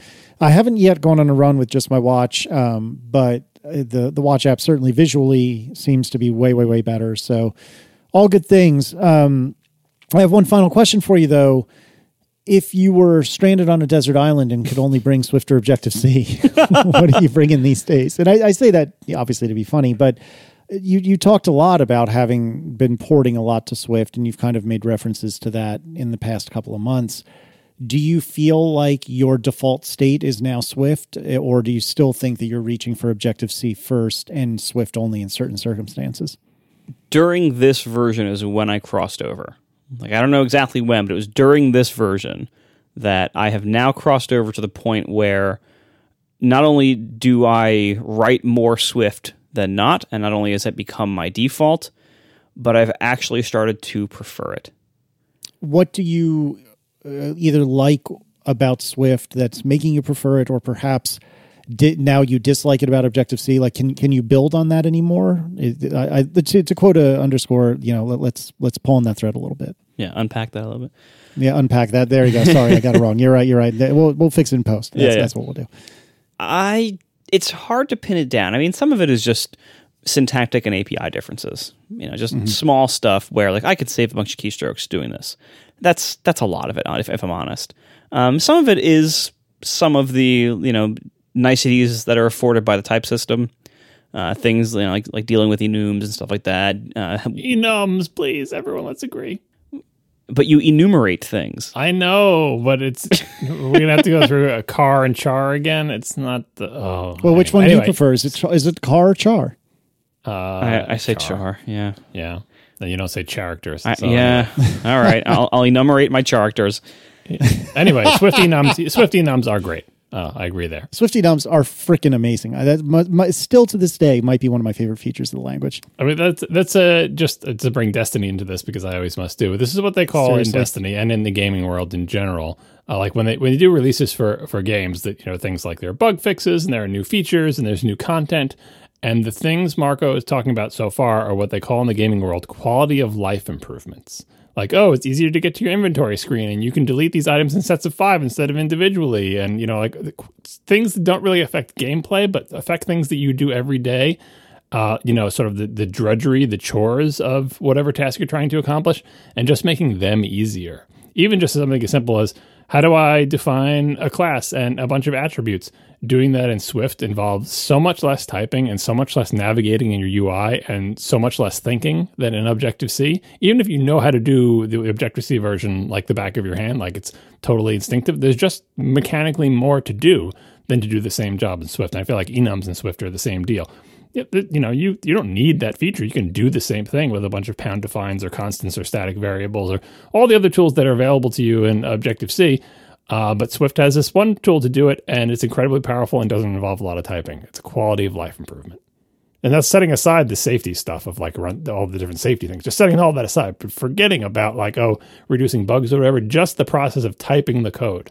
Yeah, like that to me is where I'm seeing much of the benefit is things, not only like little time savers from just, shorter names of everything and stuff like that, but like things like what you said about making classes or making types or making protocols, where not only is it less typing in Swift, but because it is just so much simpler and faster to do, I do it more, and that it changes the way I code, it changes the way I structure things in certain ways, and it makes certain things a lot easier or better, or it enables change to happen faster, or it enables me to know that something is correct faster. One thing I don't do much is the kind of like prefixless lifestyle. I still name my stuff beginning with OC, and I'll tell you why. It's not because I'm being stubborn and bucking the trend or whatever. It's because I search my code. I do Command-Shift-F to find global all the time. And if a class has a generic name without a prefix, without my little OC prefix on the front of it, it's harder for me to find references to it. But the other classes won't be in your code when you do Command-Shift-F. They're in frameworks, and you're not searching them when you do Command-Shift-F. No, I know, but like it's kind of like the common, or I think the preferred style right now for like writing new Swift code and SwiftUI code is to not prefix stuff with your own prefix. It's to make everything just generic name, like playlist, whatever. Like if my object was called playlist instead of OC playlist, and I did a string search for playlist in my entire app, I'm going to get so many things that aren't OC playlist commands and objects. And there's just certain times when like I use that all the time, and so I find it very, very nice to search for that. And frankly, I think dropping all the prefixes from all the APIs might be a mistake for lots of other reasons, like even the framework APIs, because it makes it harder to like search Google and Stack Overflow for things like that too. It makes it so much harder to disambiguate, like, am I talking about like a list, or am I talking about like, an NS list or whatever? I know that's not really a thing, but like I miss having those like 2-letter prefixes on things because it makes it easier for me to find in my code base. And I know you can do more structured searches for, things like find call hierarchy and stuff like that, but doing just a basic text search is so much faster and easier, and I do it all the time. And to not have named prefix or to not have prefix names makes that harder and makes it less effective. So there's two aspects of that. One is just the cultural one, which you said is like the culture now in Swift is not to do that, whereas in Objective-C it was to do that. When I wrote my first Swift app for the Mac, I put, first I wasn't even thinking about it and just typing, but then eventually I realized, I should probably prefix all of these because I was in the Objective-C mindset. So I did FNC for front and center, right? FNC, whatever was the class names. Because I am a strong proponent, let's say, of namespaces in other languages. But my first problem was I had no idea how namespaces worked in Swift. So I was like, do I need to do this? Is something not going to work? Better safe than sorry. FNC in front of all my classes. But eventually I learned that is not in the culture and not strictly necessary according to what everyone else was doing. So for my second app, Switch Class, I didn't do that, the prefixes. And I have to say, I aesthetically prefer not having the prefixes. I understand what you're saying about the search stuff, and I think I'm probably benefiting in my searching when I search for things for like the NS prefix, sort of getting me out of... I'm sure that I'm going to get a result that has to do with programming if I type NS string, whereas if I type just string by itself, it's harder. But I have found that adding the word Swift or the framework name like SwiftUI as a search term in Google, and then type it... If you type Swift string... Google kind of figures it out. Within the project, I haven't found it to be that much of a problem. That said, I still don't know how Swift namespacing works, by the way. I would like to know, but apparently not enough for me to look it up. Right? But I have to say that when I wrote Switch Class, totally unprefixed, I ran into a namespacing issue for exactly the reason that Marco said. If you name things in a generic way, I think I made a tweet about this, like the incredible guts that it took for SwiftUI to call one of its classes View. It's just called View. Like, oh, really, View? You're just going to take that name? But of course, it's not like they're taking it forever. It is my vague understanding that it is namespaced underneath SwiftUI, blah, blah, blah. But in Switch Class, as you can imagine, I have things in the code that represent the apps that appear in the palette, and I called them app. And that seems fine until I ran into some weird thing with the SwiftUI previewer and Xcode where they used the same symbol app and it was conflicting with mine, and I had to qualify mine. I had I had a place in my code that just said app that runs perfectly fine in the running app, but in the preview it was flipping out and I could not figure out what it was, and then I changed it to switchclass.app and suddenly my thing worked in the preview, and I'm like, all right, well, someone needs to have a sit down and talk about what are we doing with namespaces here in Swift? Because I thought it was perfectly safe for me to call my stuff app, but apparently that is not true. And now I'm a little bit angry and I don't know what to do. Anyway, someday I'll learn how namespacing works in Swift. So this is one of those moments where I know I'm just inviting a bunch of follow-up, but my limited understanding of namespacing in Swift is that basically each module is its own namespace. Mm-hmm. But outside of that, there's really no concept of namespacing. The closest you can do is have an enumeration that has no cases in it. So you have an enumeration that's just like functions and properties and things of that nature. And that sort of kind of gets you there. But it's not like, say, C# or something like that, where you can explicitly define a namespace. And I miss that, and I wish it was there. And I think that was an error in early Swift to not have more explicit namespacing.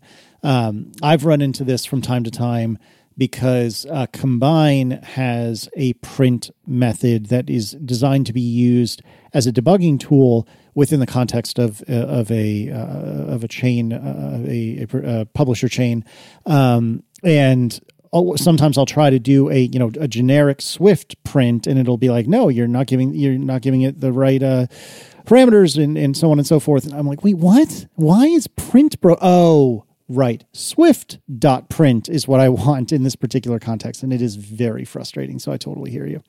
Yeah, I mean, coming from languages, I've spent most of my time in languages that have global namespaces, and I can tell you that's terrible as well.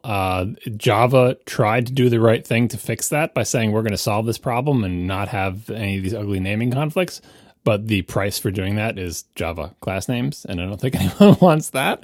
No. Like piggybacking on another system to disambiguate com.whatever. It's gross, right?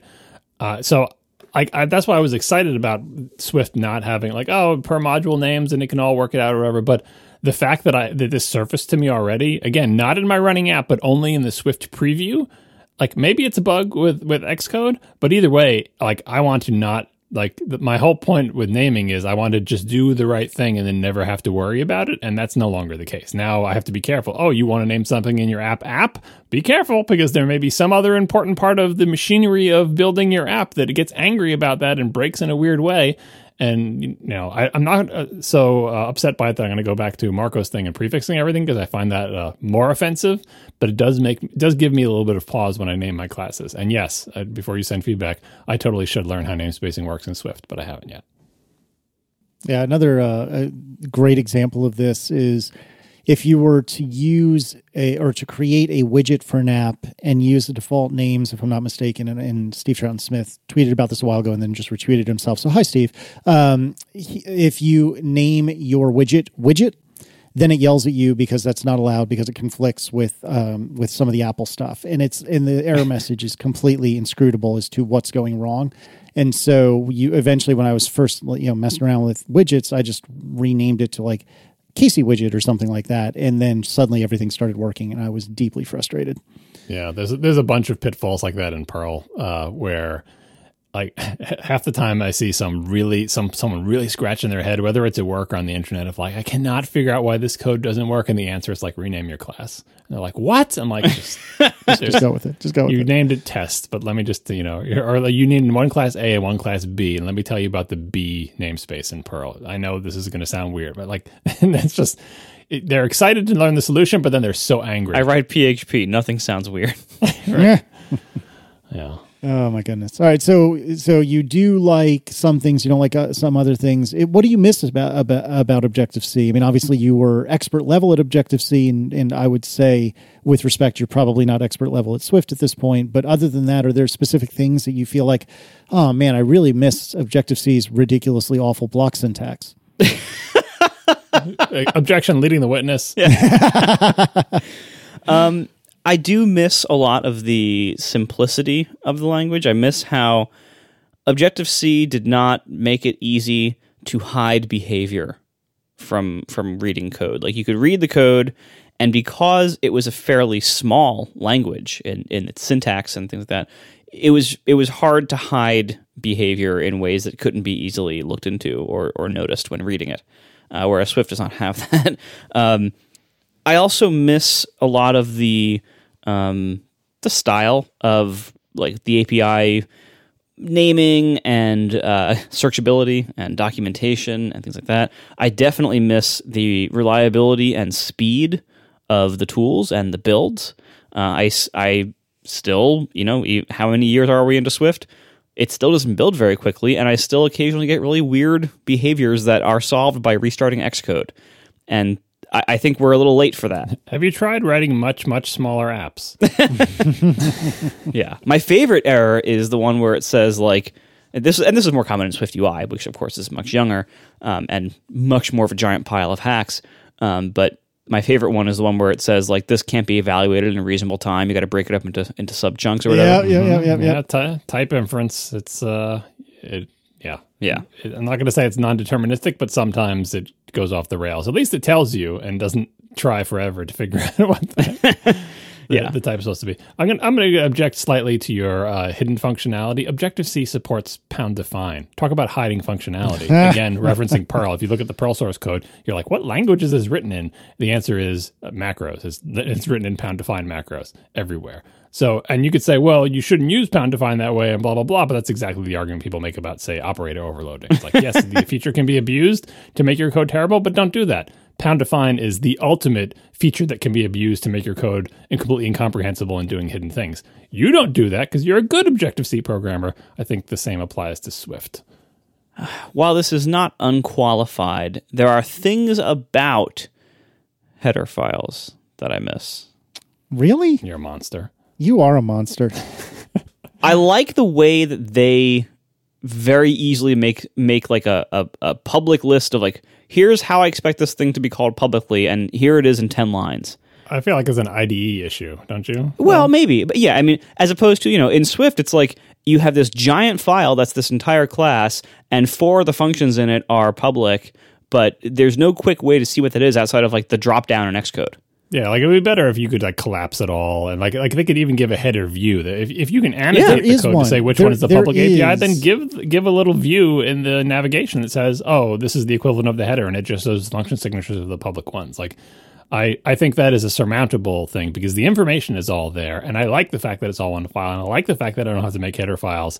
And if you want that view of things, I feel like that's something that Xcode should offer. I find myself in the same situation, and what I don't want to do is like, oh, well, I'll just come up with a naming convention myself, and I'll put leading underscores in all the internal ones or some crap like that, because that's gross. But we all have all the metadata in the language to provide you essentially a header view without you having to type one, and that's something that would be a nice addition. There is something that's similar to this in Xcode, and I've seen it like once. It's buried. It's so far down, it might as well be in China, and I cannot remember where it is, but there's a way to do something like this. You can get Xcode to extract something that vaguely looks like a header file.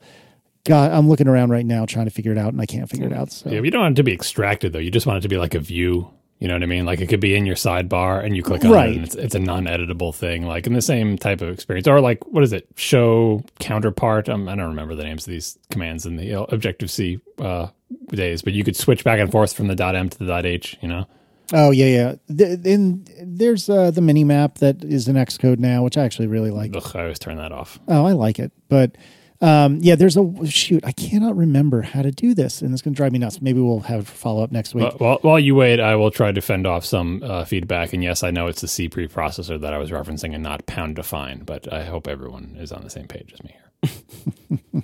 No one in the chat room had corrected me yet. I'm a little bit disappointed, actually. Alex Guthman writes, I know this has been slightly covered in previous Ask ATPs in episode 268 and 381, but do you guys have a non-ISP provided DNS server? If so, which ones do you use and why? Google, OpenDNS, Cloudflare, etc. For security or reliability or both? Will changing the DNS servers on my router improve network reliability or speed or privacy, even though it's not a VPN? So for me, I tried this like many years ago when this was very, very cool to use like Google or some other, I forget what else it was, but Google's DNS, maybe it was OpenDNS. And I tried it for a while, and the experience I had, again, many years ago now, was that anything that involves streaming like Netflix or YouTube or something like that was all slower than dirt because some way, somehow, and this is beyond my knowledge, it was apparently through the magic of DNS that they would target me to a server physically near my house.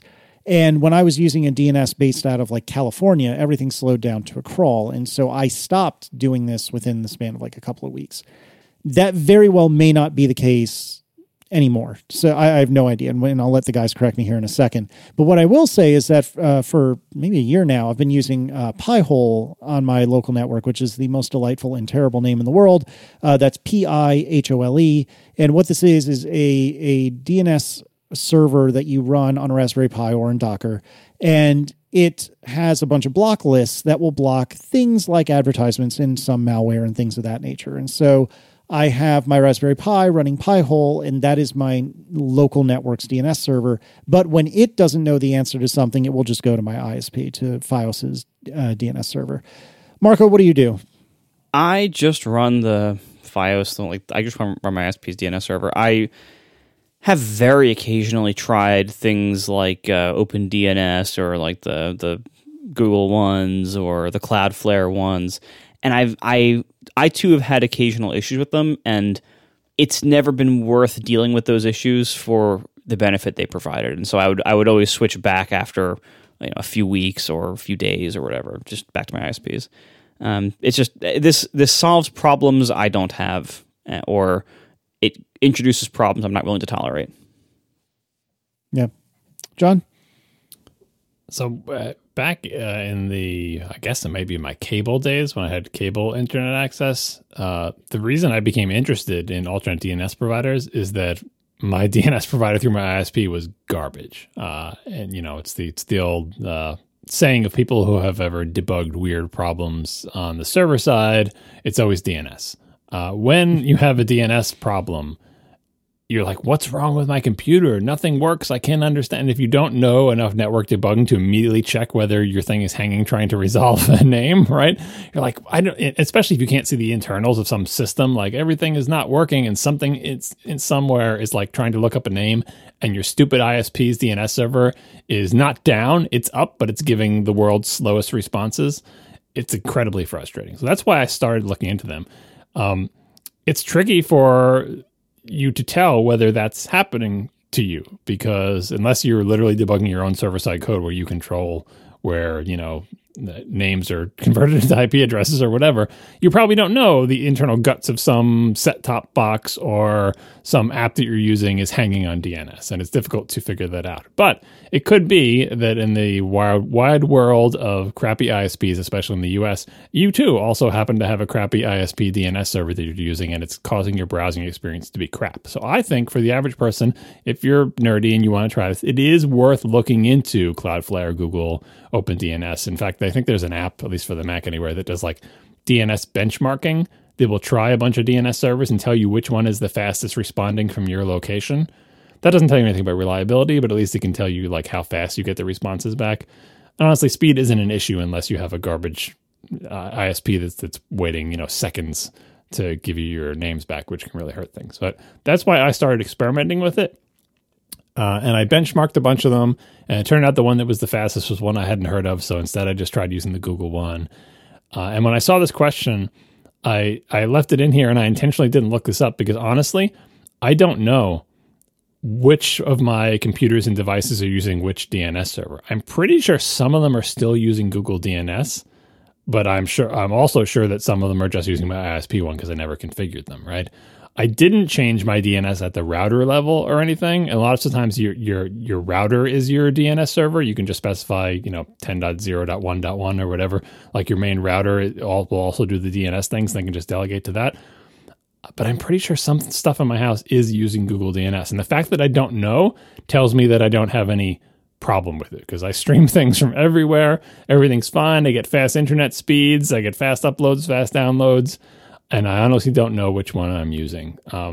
So I think I have Fios as well. And I think the Fios DNS is fine. Like that's not why I was exploring it. I started exploring it, I think back when I had like Media One, which turned into Comcast. Anyway, for listeners, I'd say it's worth checking out.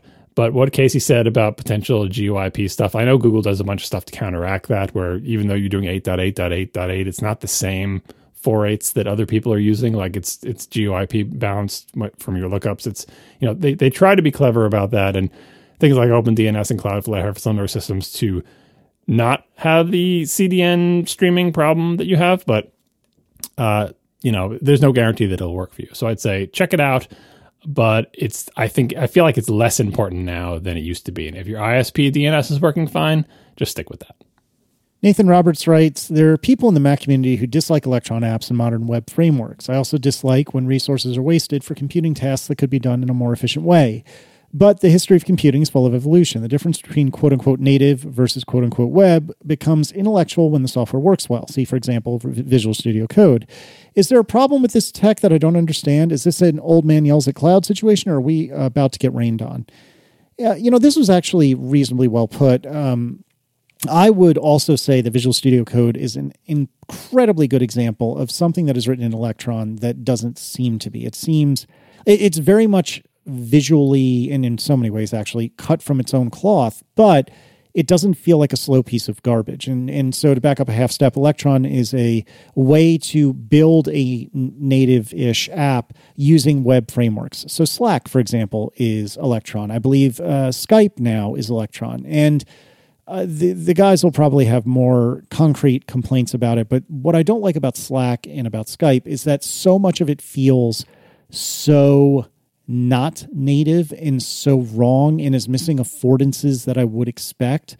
And I wish I could cite some more specific examples, and I can't off the top of my head, but there's just a general wrongness to it that bothers me and frustrates me, and at worst offends me. And I think Slack, for all my complaining about it, does mostly get the job done and mostly does a pretty decent job of it. But unlike Visual Studio Code, where I don't really ever tell, I can't even ever tell that I'm using a weird mechanism to run this app, it always just feels like something is not right in Slack. And that's what's so frustrating about it. I don't know, John, can you be more explicit and concrete about this than I am? I think you hit on the two main complaints, and it's not just one about like Electron. One is the speed thing. Like in general, web-based technologies have always lagged behind native in terms of speed and responsiveness. But computers are getting faster, and that is only going to fade with time, as Nathan points out. Right? That technology marches on, and what some people might say is incredibly inefficient or whatever eventually just becomes trivial and a non-issue. But the second thing is not going to go away based on performance, and that is the nativeness feeling, not in terms of responsiveness, but just like what are the native widgets and how do they work? With an Electron app, you will always be at best trying to imitate the operating system's incarnation of a button, a scroll bar, a text field, a rich text editing field, like even down to the window in some cases, right? Those things exist, right? As of today, except perhaps in something like Chrome OS or whatever, there are native UI toolkits and native UI controls for menu bars, buttons, checkboxes, scroll bars, scrolling view, text, everything, right? And you can, with an Electron app, you can either say, we're going to make our own interface elements out of web stuff, out of HTML and CSS and JavaScript, and you could try to make them look like the OS ones, which is a losing battle because the OS keeps moving. You're constantly going to be chasing it, and you're never going to be exactly like it. So there's the uncanny valley thing. Or you can do what Visual Studio Code and other apps do, is say, well, I'm not going to even bother trying to look like the native stuff. I'm going to look like my own thing, and it'll be good, and you'll like it, but no one will ever be fooled into thinking it is OS native. And that can work, except part of the promise of the GUI from the original Mac is if you learn one set of controls and behaviors, that knowledge transfers, right? So every time I'm in a text field, I can use these keyboard shortcuts and I can do these things and it behaves in this way with respect to selection. Every time I see a scrolling view, it respects my OS preferences for scrolling and clicking to jump the scroll wheel versus clicking to move it and all my, swipe gestures and all that stuff. Like that expectation are thwarted as you have more and more Electron apps that don't use native controls, and each one of them has their own idea of what they want to do. Oh, they're going to try to imitate the OS thing, but they failed to implement this feature, or they're not going to try it, and you have to remember in this app it works this way. So the complaint about Electron, the performance complaints may fall by the wayside, but the non-native thing will only fall by the wayside if we ever get to a point where there are essentially more non-native apps than there are native apps. I don't think that we're there yet, and even if we were there, the non-native apps are not going to all get in a big, conference call with each other and decide how they want their widgets to behave. Then you're going to be back to the bad old days of everyone deciding how they want their app to work and not having like your sort of muscle memory and habits transfer from one app to the other. So I wouldn't want to live in that world. I understand that the web is kind of like that now. It's part of what makes websites frustrating, that there's so much variance between them. I still kind of like the idea of a GUI with a set of controls that act consistently between apps because that makes my computing life easier. The only thing I would add is that there's also just a pretty significant issue about memory footprint and battery life with a lot of these apps. I actually don't have a huge amount of complaining to do about UI consistency with these apps because when Electron is being used in many cases, like I think Slack, it's hard to picture like what would a quote native Mac, Aqua or AppKit, what would that look like for Slack? And I don't know what that, like, I don't think it would work. I think it would end up looking a lot like this and working a lot like this, and so it would be a lot of custom stuff anyway. And it's like, whether they're rendering custom stuff with a web view or with custom, Quartz drawing commands, if it's a bunch of custom stuff, it's still going to behave in a custom way. So I don't actually have a big problem with a lot of that with some of these apps. I can give you a specific example from Slack, though, by the way, with the native thing. One of the things that frustrates me about Slack, which I use every day a lot, is the interface for editing a message, right? The little, the hover pop-up thing that lets you get the little thing. There's like more actions, and you can click edit, and you can like add a reaction or whatever. The sort of active areas that brings up that UI, it's just so like twitchy that I can never quite get the message that I want. And if it was a native Mac app, not just from a technological perspective, but if it was a good native Mac app, the developer would spend a lot of time sweating over how that interface feels, and they would have per pixel control, and like they can essentially write custom code to do the mouse in and out handling and do all sorts of the things that the very best native Mac apps do. Whereas with web technologies, they're just going to be like, we've got the mouse in and mouse out event, or the hover event in our web thing, and that's sufficient. And it makes for a UI that's usable, but feels twitchier to me. So I get what you're saying about like the app would more or less probably look the same. And I think Slack is a very good Electron app. And in general, they do pretty well. Like, for example, one of the things I tested was I went into the text field and then I hit Control A, use Emacs key bindings to jump around in the text field. And that totally works, mostly because Apple does a good job of making their web controls, like, the WebKit controls support native Mac toolkit type things. So it's not bad. In fact, I really like the Slack app. But I don't have trouble finding places where if it was a native Mac app, even if it more or less looked the same, that it would behave differently in ways that I feel like could be superior just due to the extra control have. And again, this is not even talking about consistency, because you're right that like, well, what would the editing control look like? There's no like native control for that, and you certainly wouldn't want a button next to everything. So it would have to be some kind of custom UI, but I feel like it would be a more Mac feeling interaction for the custom UI. Maybe. I mean, I think a lot of this comes down to like care and craftspersonship as opposed to like, the framework they're using to do it. I mean, I look at something like Things, which is my preferred to-do app on the Mac, on all platforms. And Things has an incredibly highly custom UI. It does not look like AppKit. It does not look like Aqua. It looks like its own incredibly custom thing. But they wrote it in AppKit. Like, it is using the native APIs. It's not a web app at all. I have used other to-do apps. I've tried them that were web apps that were web technology based, even in their Mac quote apps. They sucked. Like, they were terrible, and that's why I don't use them. And that wasn't an issue of like it was impossible to make a good Mac UI using web technologies. It was that they just didn't. Somebody could do it. It is possible. And a good Mac UI, as Things demonstrates, doesn't have to be exactly like, vanilla Aqua controls. It can be done in a good way. And I think Slack gets very close. I think Slack, as Electron apps go, is a very good one. There are limitations of it being an Electron app. It does take a comically long amount of time to launch. It is comically wasteful of resources. They've had to do a ton of work over time to make it slightly less egregious at how much memory and stuff that it burns. But I think that's like the big problem with them is like it's a very Electron and using web technologies to do UIs is a very heavy thing, and so it has to be really worthwhile. Now, if you're doing something like Slack, which is a very complicated app, I think that might be acceptable. If you're doing something like, VS Code, I've never used VS Code, but I know people love it.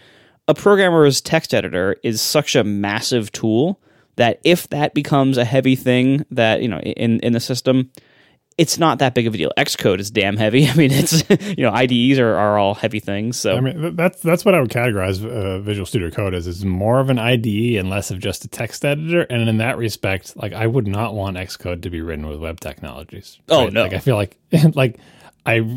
not that I'm saying Visual Studio Code is a bad IDE. I think it's a really good one. But I understand why it's written the way it's written, but I'm also really, really glad that Xcode isn't written like that. Yeah, and I'm really, really glad that most of my apps that I use are not written like this, because imagine, right now I have two such apps open. I have Skype and Slack open, and like I look at my dock and I have like 10 other apps open, all of which are native except for those two as far as I know. It would be very inconvenient for the resource level of my system if 9 of those apps were all Electron apps. Like, it's one of those things where, like, if you have 1 or 2 of these, it's no big deal, but it becomes much heavier. Because they're so heavy, it becomes much more burdensome to have more than a couple of them.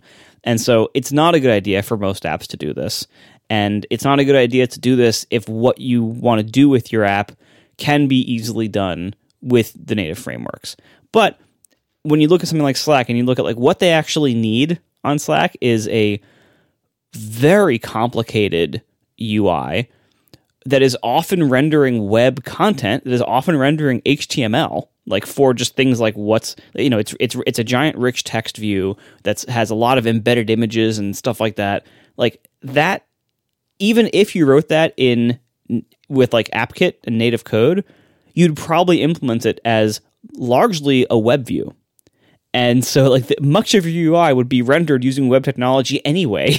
Like you wouldn't be saving a massive amount of resources by doing it that way. You would just introduce, complexity at the engineering side. And Slack is this like very complex, rich service that has to run on every platform. And it has to have feature parity constantly on every platform. And so, again, like you can see why they do this. I don't love that this is the reality of a lot of things these days, but that's why they do it, and it makes a lot of sense. But if that's not your business needs, if you can get away with using native stuff and it's not that big of a deal to your business, then by all means, it's better and you should.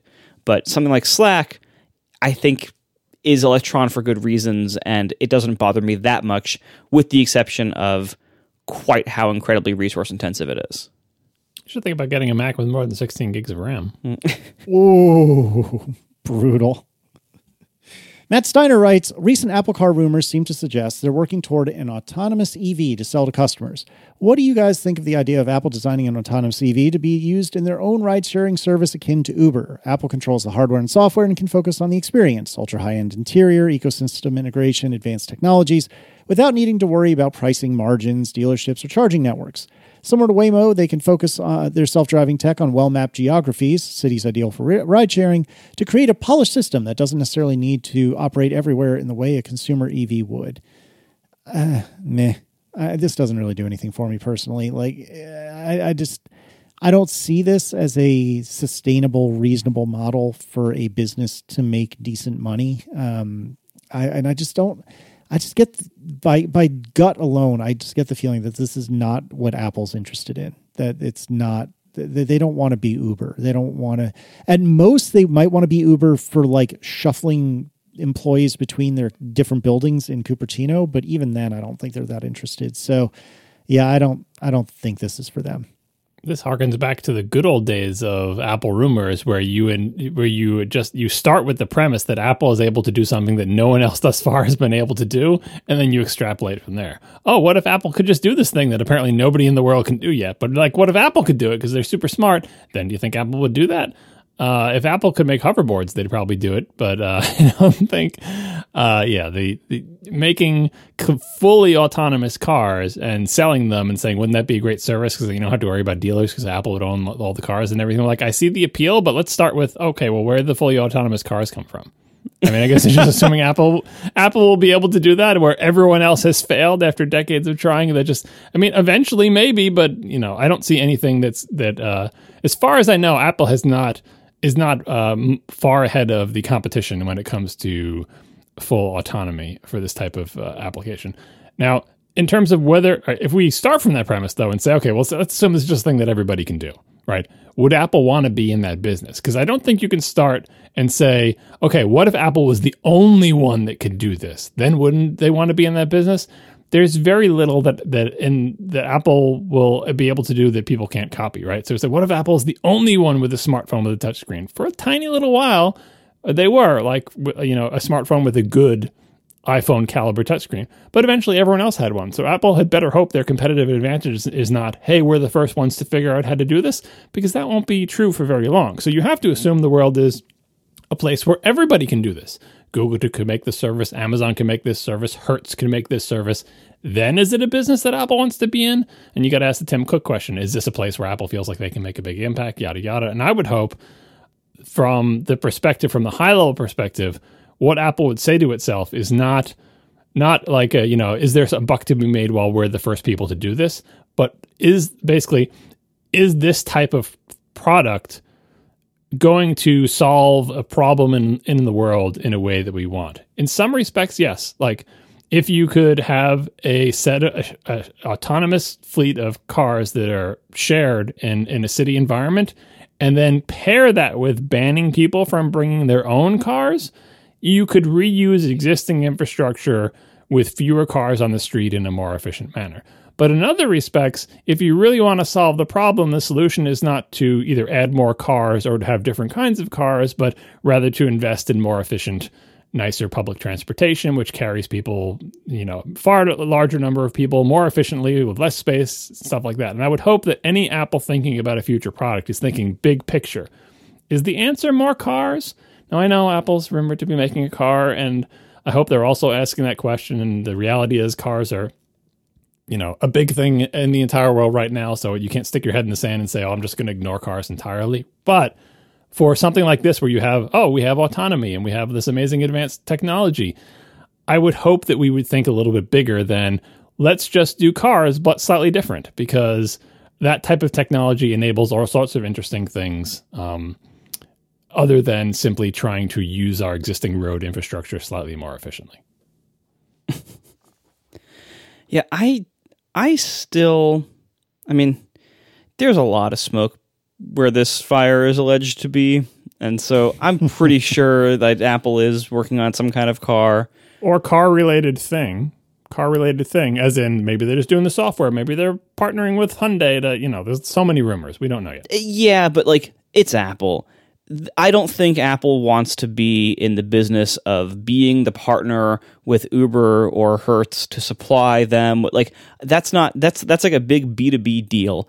Apple sucks at that kind of thing. They're not going to make some kind of big sales deal with some other person who's going to share the major parts of the responsibility of the customer relationship and customer experience. They're going to do the whole thing themselves. You're thinking Motorola Rocker though, and I'm thinking Foxconn. Fair enough. You know what I mean? Yeah, that's fair. But ultimately, this thing where Apple just makes a fleet of cars for Uber or whoever to operate, and you don't actually buy them. You just get into this car designed by Apple. No, not for Uber to operate. The idea in this question is that Apple would run that service, so Apple would own all the cars. It wouldn't be selling cars to end users. Right. It would be selling access to the Apple car transport service. At that point, Apple's just like a giant car leasing company and car maintenance company. They're a taxi service. Yeah, I don't see that. First of all, I don't see that being a business Apple would really want to be in. Services revenue. But secondly, I still don't know why Apple wants to be in the car business at all. This doesn't make any sense to me whatsoever. I can tell, obviously, they're putting a lot of resources into this project. There's so much supporting that now that it does seem like they do have some kind of major car project going and have for some time. But I still just do not see why Apple wants to or should be in the car business. And even as a huge fan of Apple and an okay fan of cars, I don't want an Apple car. I'm not excited about that. I don't think they should be doing any of this. I think this is a massive distraction, and I have yet to imagine why this is a good idea for them to do, why they need to do this, why they need to spend any of their resources doing this, why Apple can bring something to the table here, why they would even be good at it. I don't see any of that. I don't see anything in Apple's product line. It says, part of this question is, Apple can control the hardware and software, and you can focus on the experience. Ultra high-end interior, ecosystem integration, advanced technology. What does that mean? Can Apple make an ultra high-end car interior? Maybe, but we've never seen that before. But when they launched the Apple Watch, they had never made an ultra high-end watch band ecosystem before, but they managed to make a pretty good one. I wouldn't maybe not ultra high end, but they managed to make very good watch bands and a decent watch experience. Like I suppose they could try this, but Apple, like, this is so far from the kinds of things they do. You mentioned earlier, like the Tim Cook thing of like trying to make a real difference and to only tackle the things that they can make a real difference in. It's like they decided not to do Wi-Fi routers. Why? There's so many things that they could do that would make a real difference to the business that they're already in. And they choose not to for focus or resources or whatever.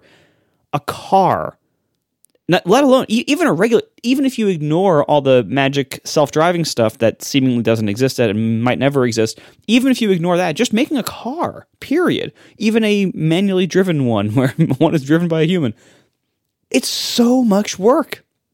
And it's so many specialty skills, and it takes so much infrastructure and so much support, massive amounts of design and engineering, and just such a massive distraction. Apple is not known for having a ton of extra engineering and design resources and the ability to multitask incredibly well while juggling all their other product lines. Why are they doing this? I have no clue why they're doing this.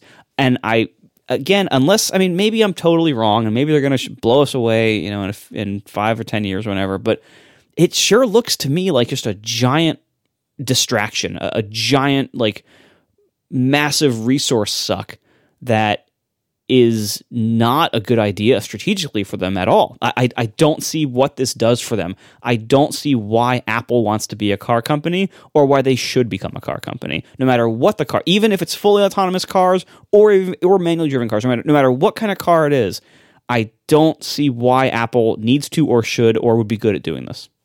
I'm sure Apple will explain it when they roll out whatever they roll out. But the really concerning / interesting thing about this is Apple is seemingly so committed to whatever the heck they're doing in the car space that when their first run at it sort of, I'm going to say failed, but didn't work out the way they wanted, they didn't abandon the idea. They rebooted it and are making at least a second attempt. We don't know how many other internal restarts there have been, but there's been one public restart that we more or less know. So sure, that's the thing in any big company, especially Apple. You try lots of stuff. Sometimes it doesn't work out. But when the car thing didn't work out, they didn't say, oh, well, we tried that. It didn't work out. They're trying again. So they are determined to do whatever it is they're doing here. And you mentioned Wi-Fi routers. If and when AirTags ever actually come out after however many years being rumored, I'm just going to look at them and say, so you're doing AirTags, but still no Wi-Fi routers, huh? You can make a big difference in the tile business, but you can't make a difference in the Wi-Fi router business. To your point about like so many areas in their current market where they could make a difference and aren't. AirTags seems like, God, like really? Is there so little for you to do that you thought, why don't we do these little tile competitor things? That'll be fun. I mean, not that AirTags are probably being great. I think they're cool and everything, but not Wi-Fi routers, right? But also cars. It really is baffling. And I don't want to discourage Apple from trying all sorts of different things. But the car thing, I feel like eventually it's either got to just be dead for good or they need to ship something. The AR/VR glasses is another example. I think that's definitely an area that Apple should be looking in. And I like the idea that they've been working on it for a long time and haven't shipped anything yet because it shows they're not just shipping the first random thing they have, because we know they've had all sorts of stuff internally that other companies probably would have shipped because it probably is cool and does a bunch of cool stuff. But they're waiting until they have something decent. So I hope whatever they're doing with the car comes out, that Apple is able to answer at least some of the questions that Marco just posed, because if they can't, it's not going to be much of a product introduction. Thanks to our sponsors this week, Linode, Away, and Flatfile. Thank you to our members as well who support us directly. You can join at atp.fm/join. Thanks, everybody. We will talk to you next week. Now the show is over. They didn't even mean to begin. 'cause it was accidental. Oh, it was accidental. John didn't do any research, Marco and Casey wouldn't let him, 'cause it was accidental. Oh, it was accidental. And you can find the show notes at atp.fm. And if you're into Twitter, you can follow them at CASEYLISS. So that's Casey Liss, MARCOARMENT, Marco Arment, SIRAC, USA Syracuse. It's accidental. They didn't mean to. Accidental. Tech podcast so long. So, keeping with the car theme, I have a group chat that I think I've mentioned before that is myself and two car enthusiast friends of mine, and it's not the two of you. One of them is the guy that recommended the Subaru, the BMW, and now has basically a clone of my car, except his is the wrong transmission. And we were chatting, the three of us, the other day, and one of them, I forget which one it was, made the point, what's the point of Audi? And I should have looked back at this conversation in preparation for today, but if you want to get something Audi-like, why would you get an Audi when you can get a Volkswagen that's like 90% as nice in most cases, but half the price? Or if you want to go to the other direction, you want something that's obscenely nice and just obscenely expensive, then get a Porsche. So what's the point in Audi? I mean, setting aside the fact that the corporate ownership structure that we have today didn't always exist, and so it wasn't quite as absurd a question. I think you just basically described market segmentation. The whole idea of regular car brands eventually having a luxury brand companion was big in the 90s and is a proven business model. You take your Toyotas and you make them a little bit fancier and you sell them for way more money and you get a Lexus. You do the same thing with a Nissan and you get Infinitis to lesser effect. Take a Honda and you make it a little bit fancier and you get an Acura, which is usually a worse car, and you should just buy Hondas. But like that, see, I'm saying it's a proven business model. And I think in the case of Volkswagen Audi, the Volkswagen is the regular people brand. You take a Volkswagen, you make it fancier, and you get an Audi. And yes, obviously you're paying more and the margins are higher and you're not getting, quote unquote, your money's worth if you look at it in terms of features and experience or whatever. But that's market segmentation and luxury goods. You always pay proportionally more to get proportionally less. But I don't think there are many people who would say that a really good Audi is not a nicer car than a really good Volkswagen, even if they're literally made on the same platform. So I think it makes just as much sense as, I keep citing Infiniti. I feel bad for them because I think their cars are crappy. But what's Lexus, I guess. Lexus is the best one because Toyota is a very popular brand, sells a lot of cars, and Lexus are acknowledged to be, yes, they're just fancy Toyotas. But guess what's a fancy Toyota is a good car. And for people who like Toyotas but wish they were fancier, Lexus is right there for them, and there's bigger margins on it. So the point of Audi is the same as the point of Lexus and Infiniti. Well, okay, Acura. I guess I phrased the question poorly. Why would one buy an Audi rather than, other than like completely emotional reasons, like I just want to look fancy? It's nicer. They have higher performance. You can get the RS6 or RS7. There's no equivalent Volkswagen one of those. And you can get higher performance cars with fancier interiors with more luxury features for way more money. That's a luxury brand. Right. And Porsche is an even higher step above that. So Audi is like, a good choice if you want something fancier from that car family than the Volkswagen, but you don't want to go all the way to Porsche, which is substantially more expensive and has much more sporting and less luxurious, right? I don't know if I would say that. Less luxurious in that the ride quality is harsher. Yeah, maybe. It's been a long time since I've been in a Porsche, but I'm not so sure it's quite as harsh in most applications as you're painting it. If you're not getting the performance version of an Audi, the ride is going to be much more comfortable in it than any Porsche. Yeah.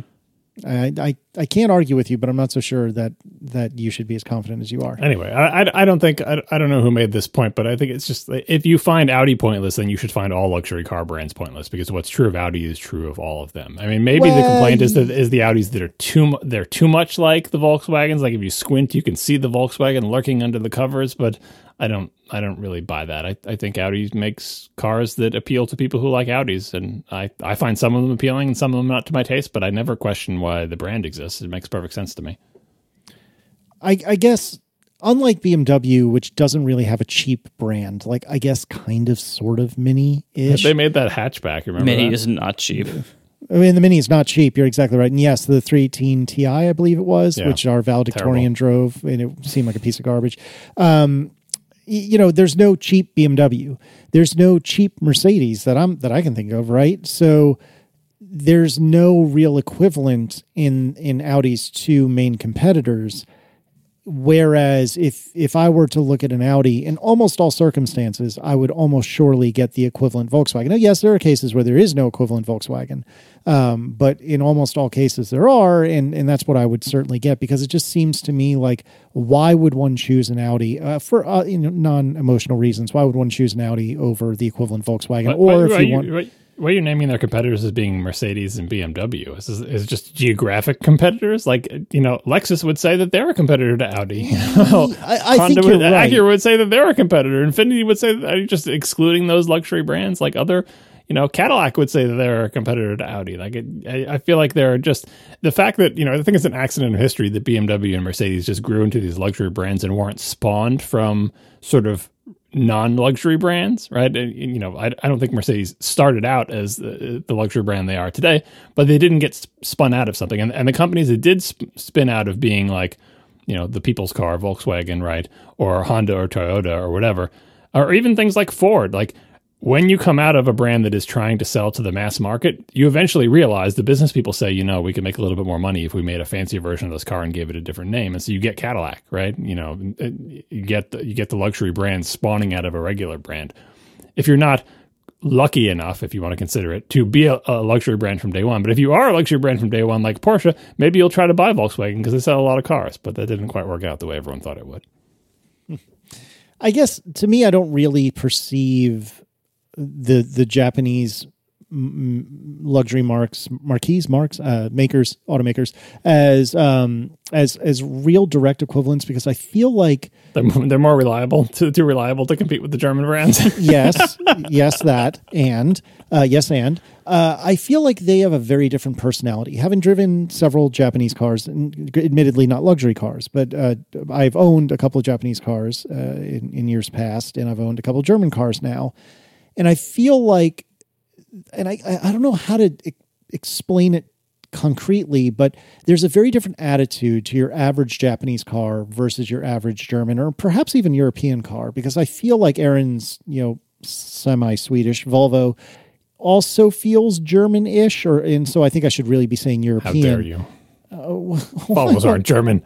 I'm saying they have a similar feel in spirit to them. I mean, there's been a lot of homogenization, I feel like, in the luxury car segment. Like when Lexus first came out, it was so clearly targeting Mercedes. Like you just look at it and you look at the Mercedes that they were targeting. You're like, they just, I can tell who you're competing with. And yet, despite so clearly targeting Mercedes, the original LS400 could not help but feel Toyota-ish. Right? You just can't help it. You're right. You're totally right that it's in the culture. In the same way that a Cadillac, despite trying to compete with BMW, there is no question that you're in a Cadillac when you get into one of those things as opposed to being in a BMW. So the homogenization has been, I feel like, in the feature set and maybe even in sort of internal amenities and aesthetics. But the values represented by the transmission, chassis, engine, like combination, driving experience, not setting even aside, obviously, the styling, is still radically different from the German brands, the American brands, the Japanese brands, the Swedish brands, the Chinese brands. And I think that's part of what makes the auto industry great, but I wouldn't say that eliminates them as competitors from each other. Like they're going to be different. No, I don't mean to imply they're not competitors. I guess what I'm saying is I think in the same way that Volkswagen, Audi, and Porsche occupy different spaces, in my mind, and maybe I'm the only one, the European versus Japanese versus American luxury brands. I mean, nobody's even said Lincoln yet, but I think all three of those groups have, to your point and to the point I was trying to make earlier, very, very different attitudes and feelings and kind of spirit about them. And so even though I agree they are all competitors, I view them as only competing within their little circle. Like I personally, I don't think I would cross shop a BMW and a Cadillac or a BMW and a Lexus. Whereas I would absolutely cross shop a BMW and a Mercedes, for example. And I would cross shop a Cadillac and a Lincoln, and I would certainly cross shop an Acura.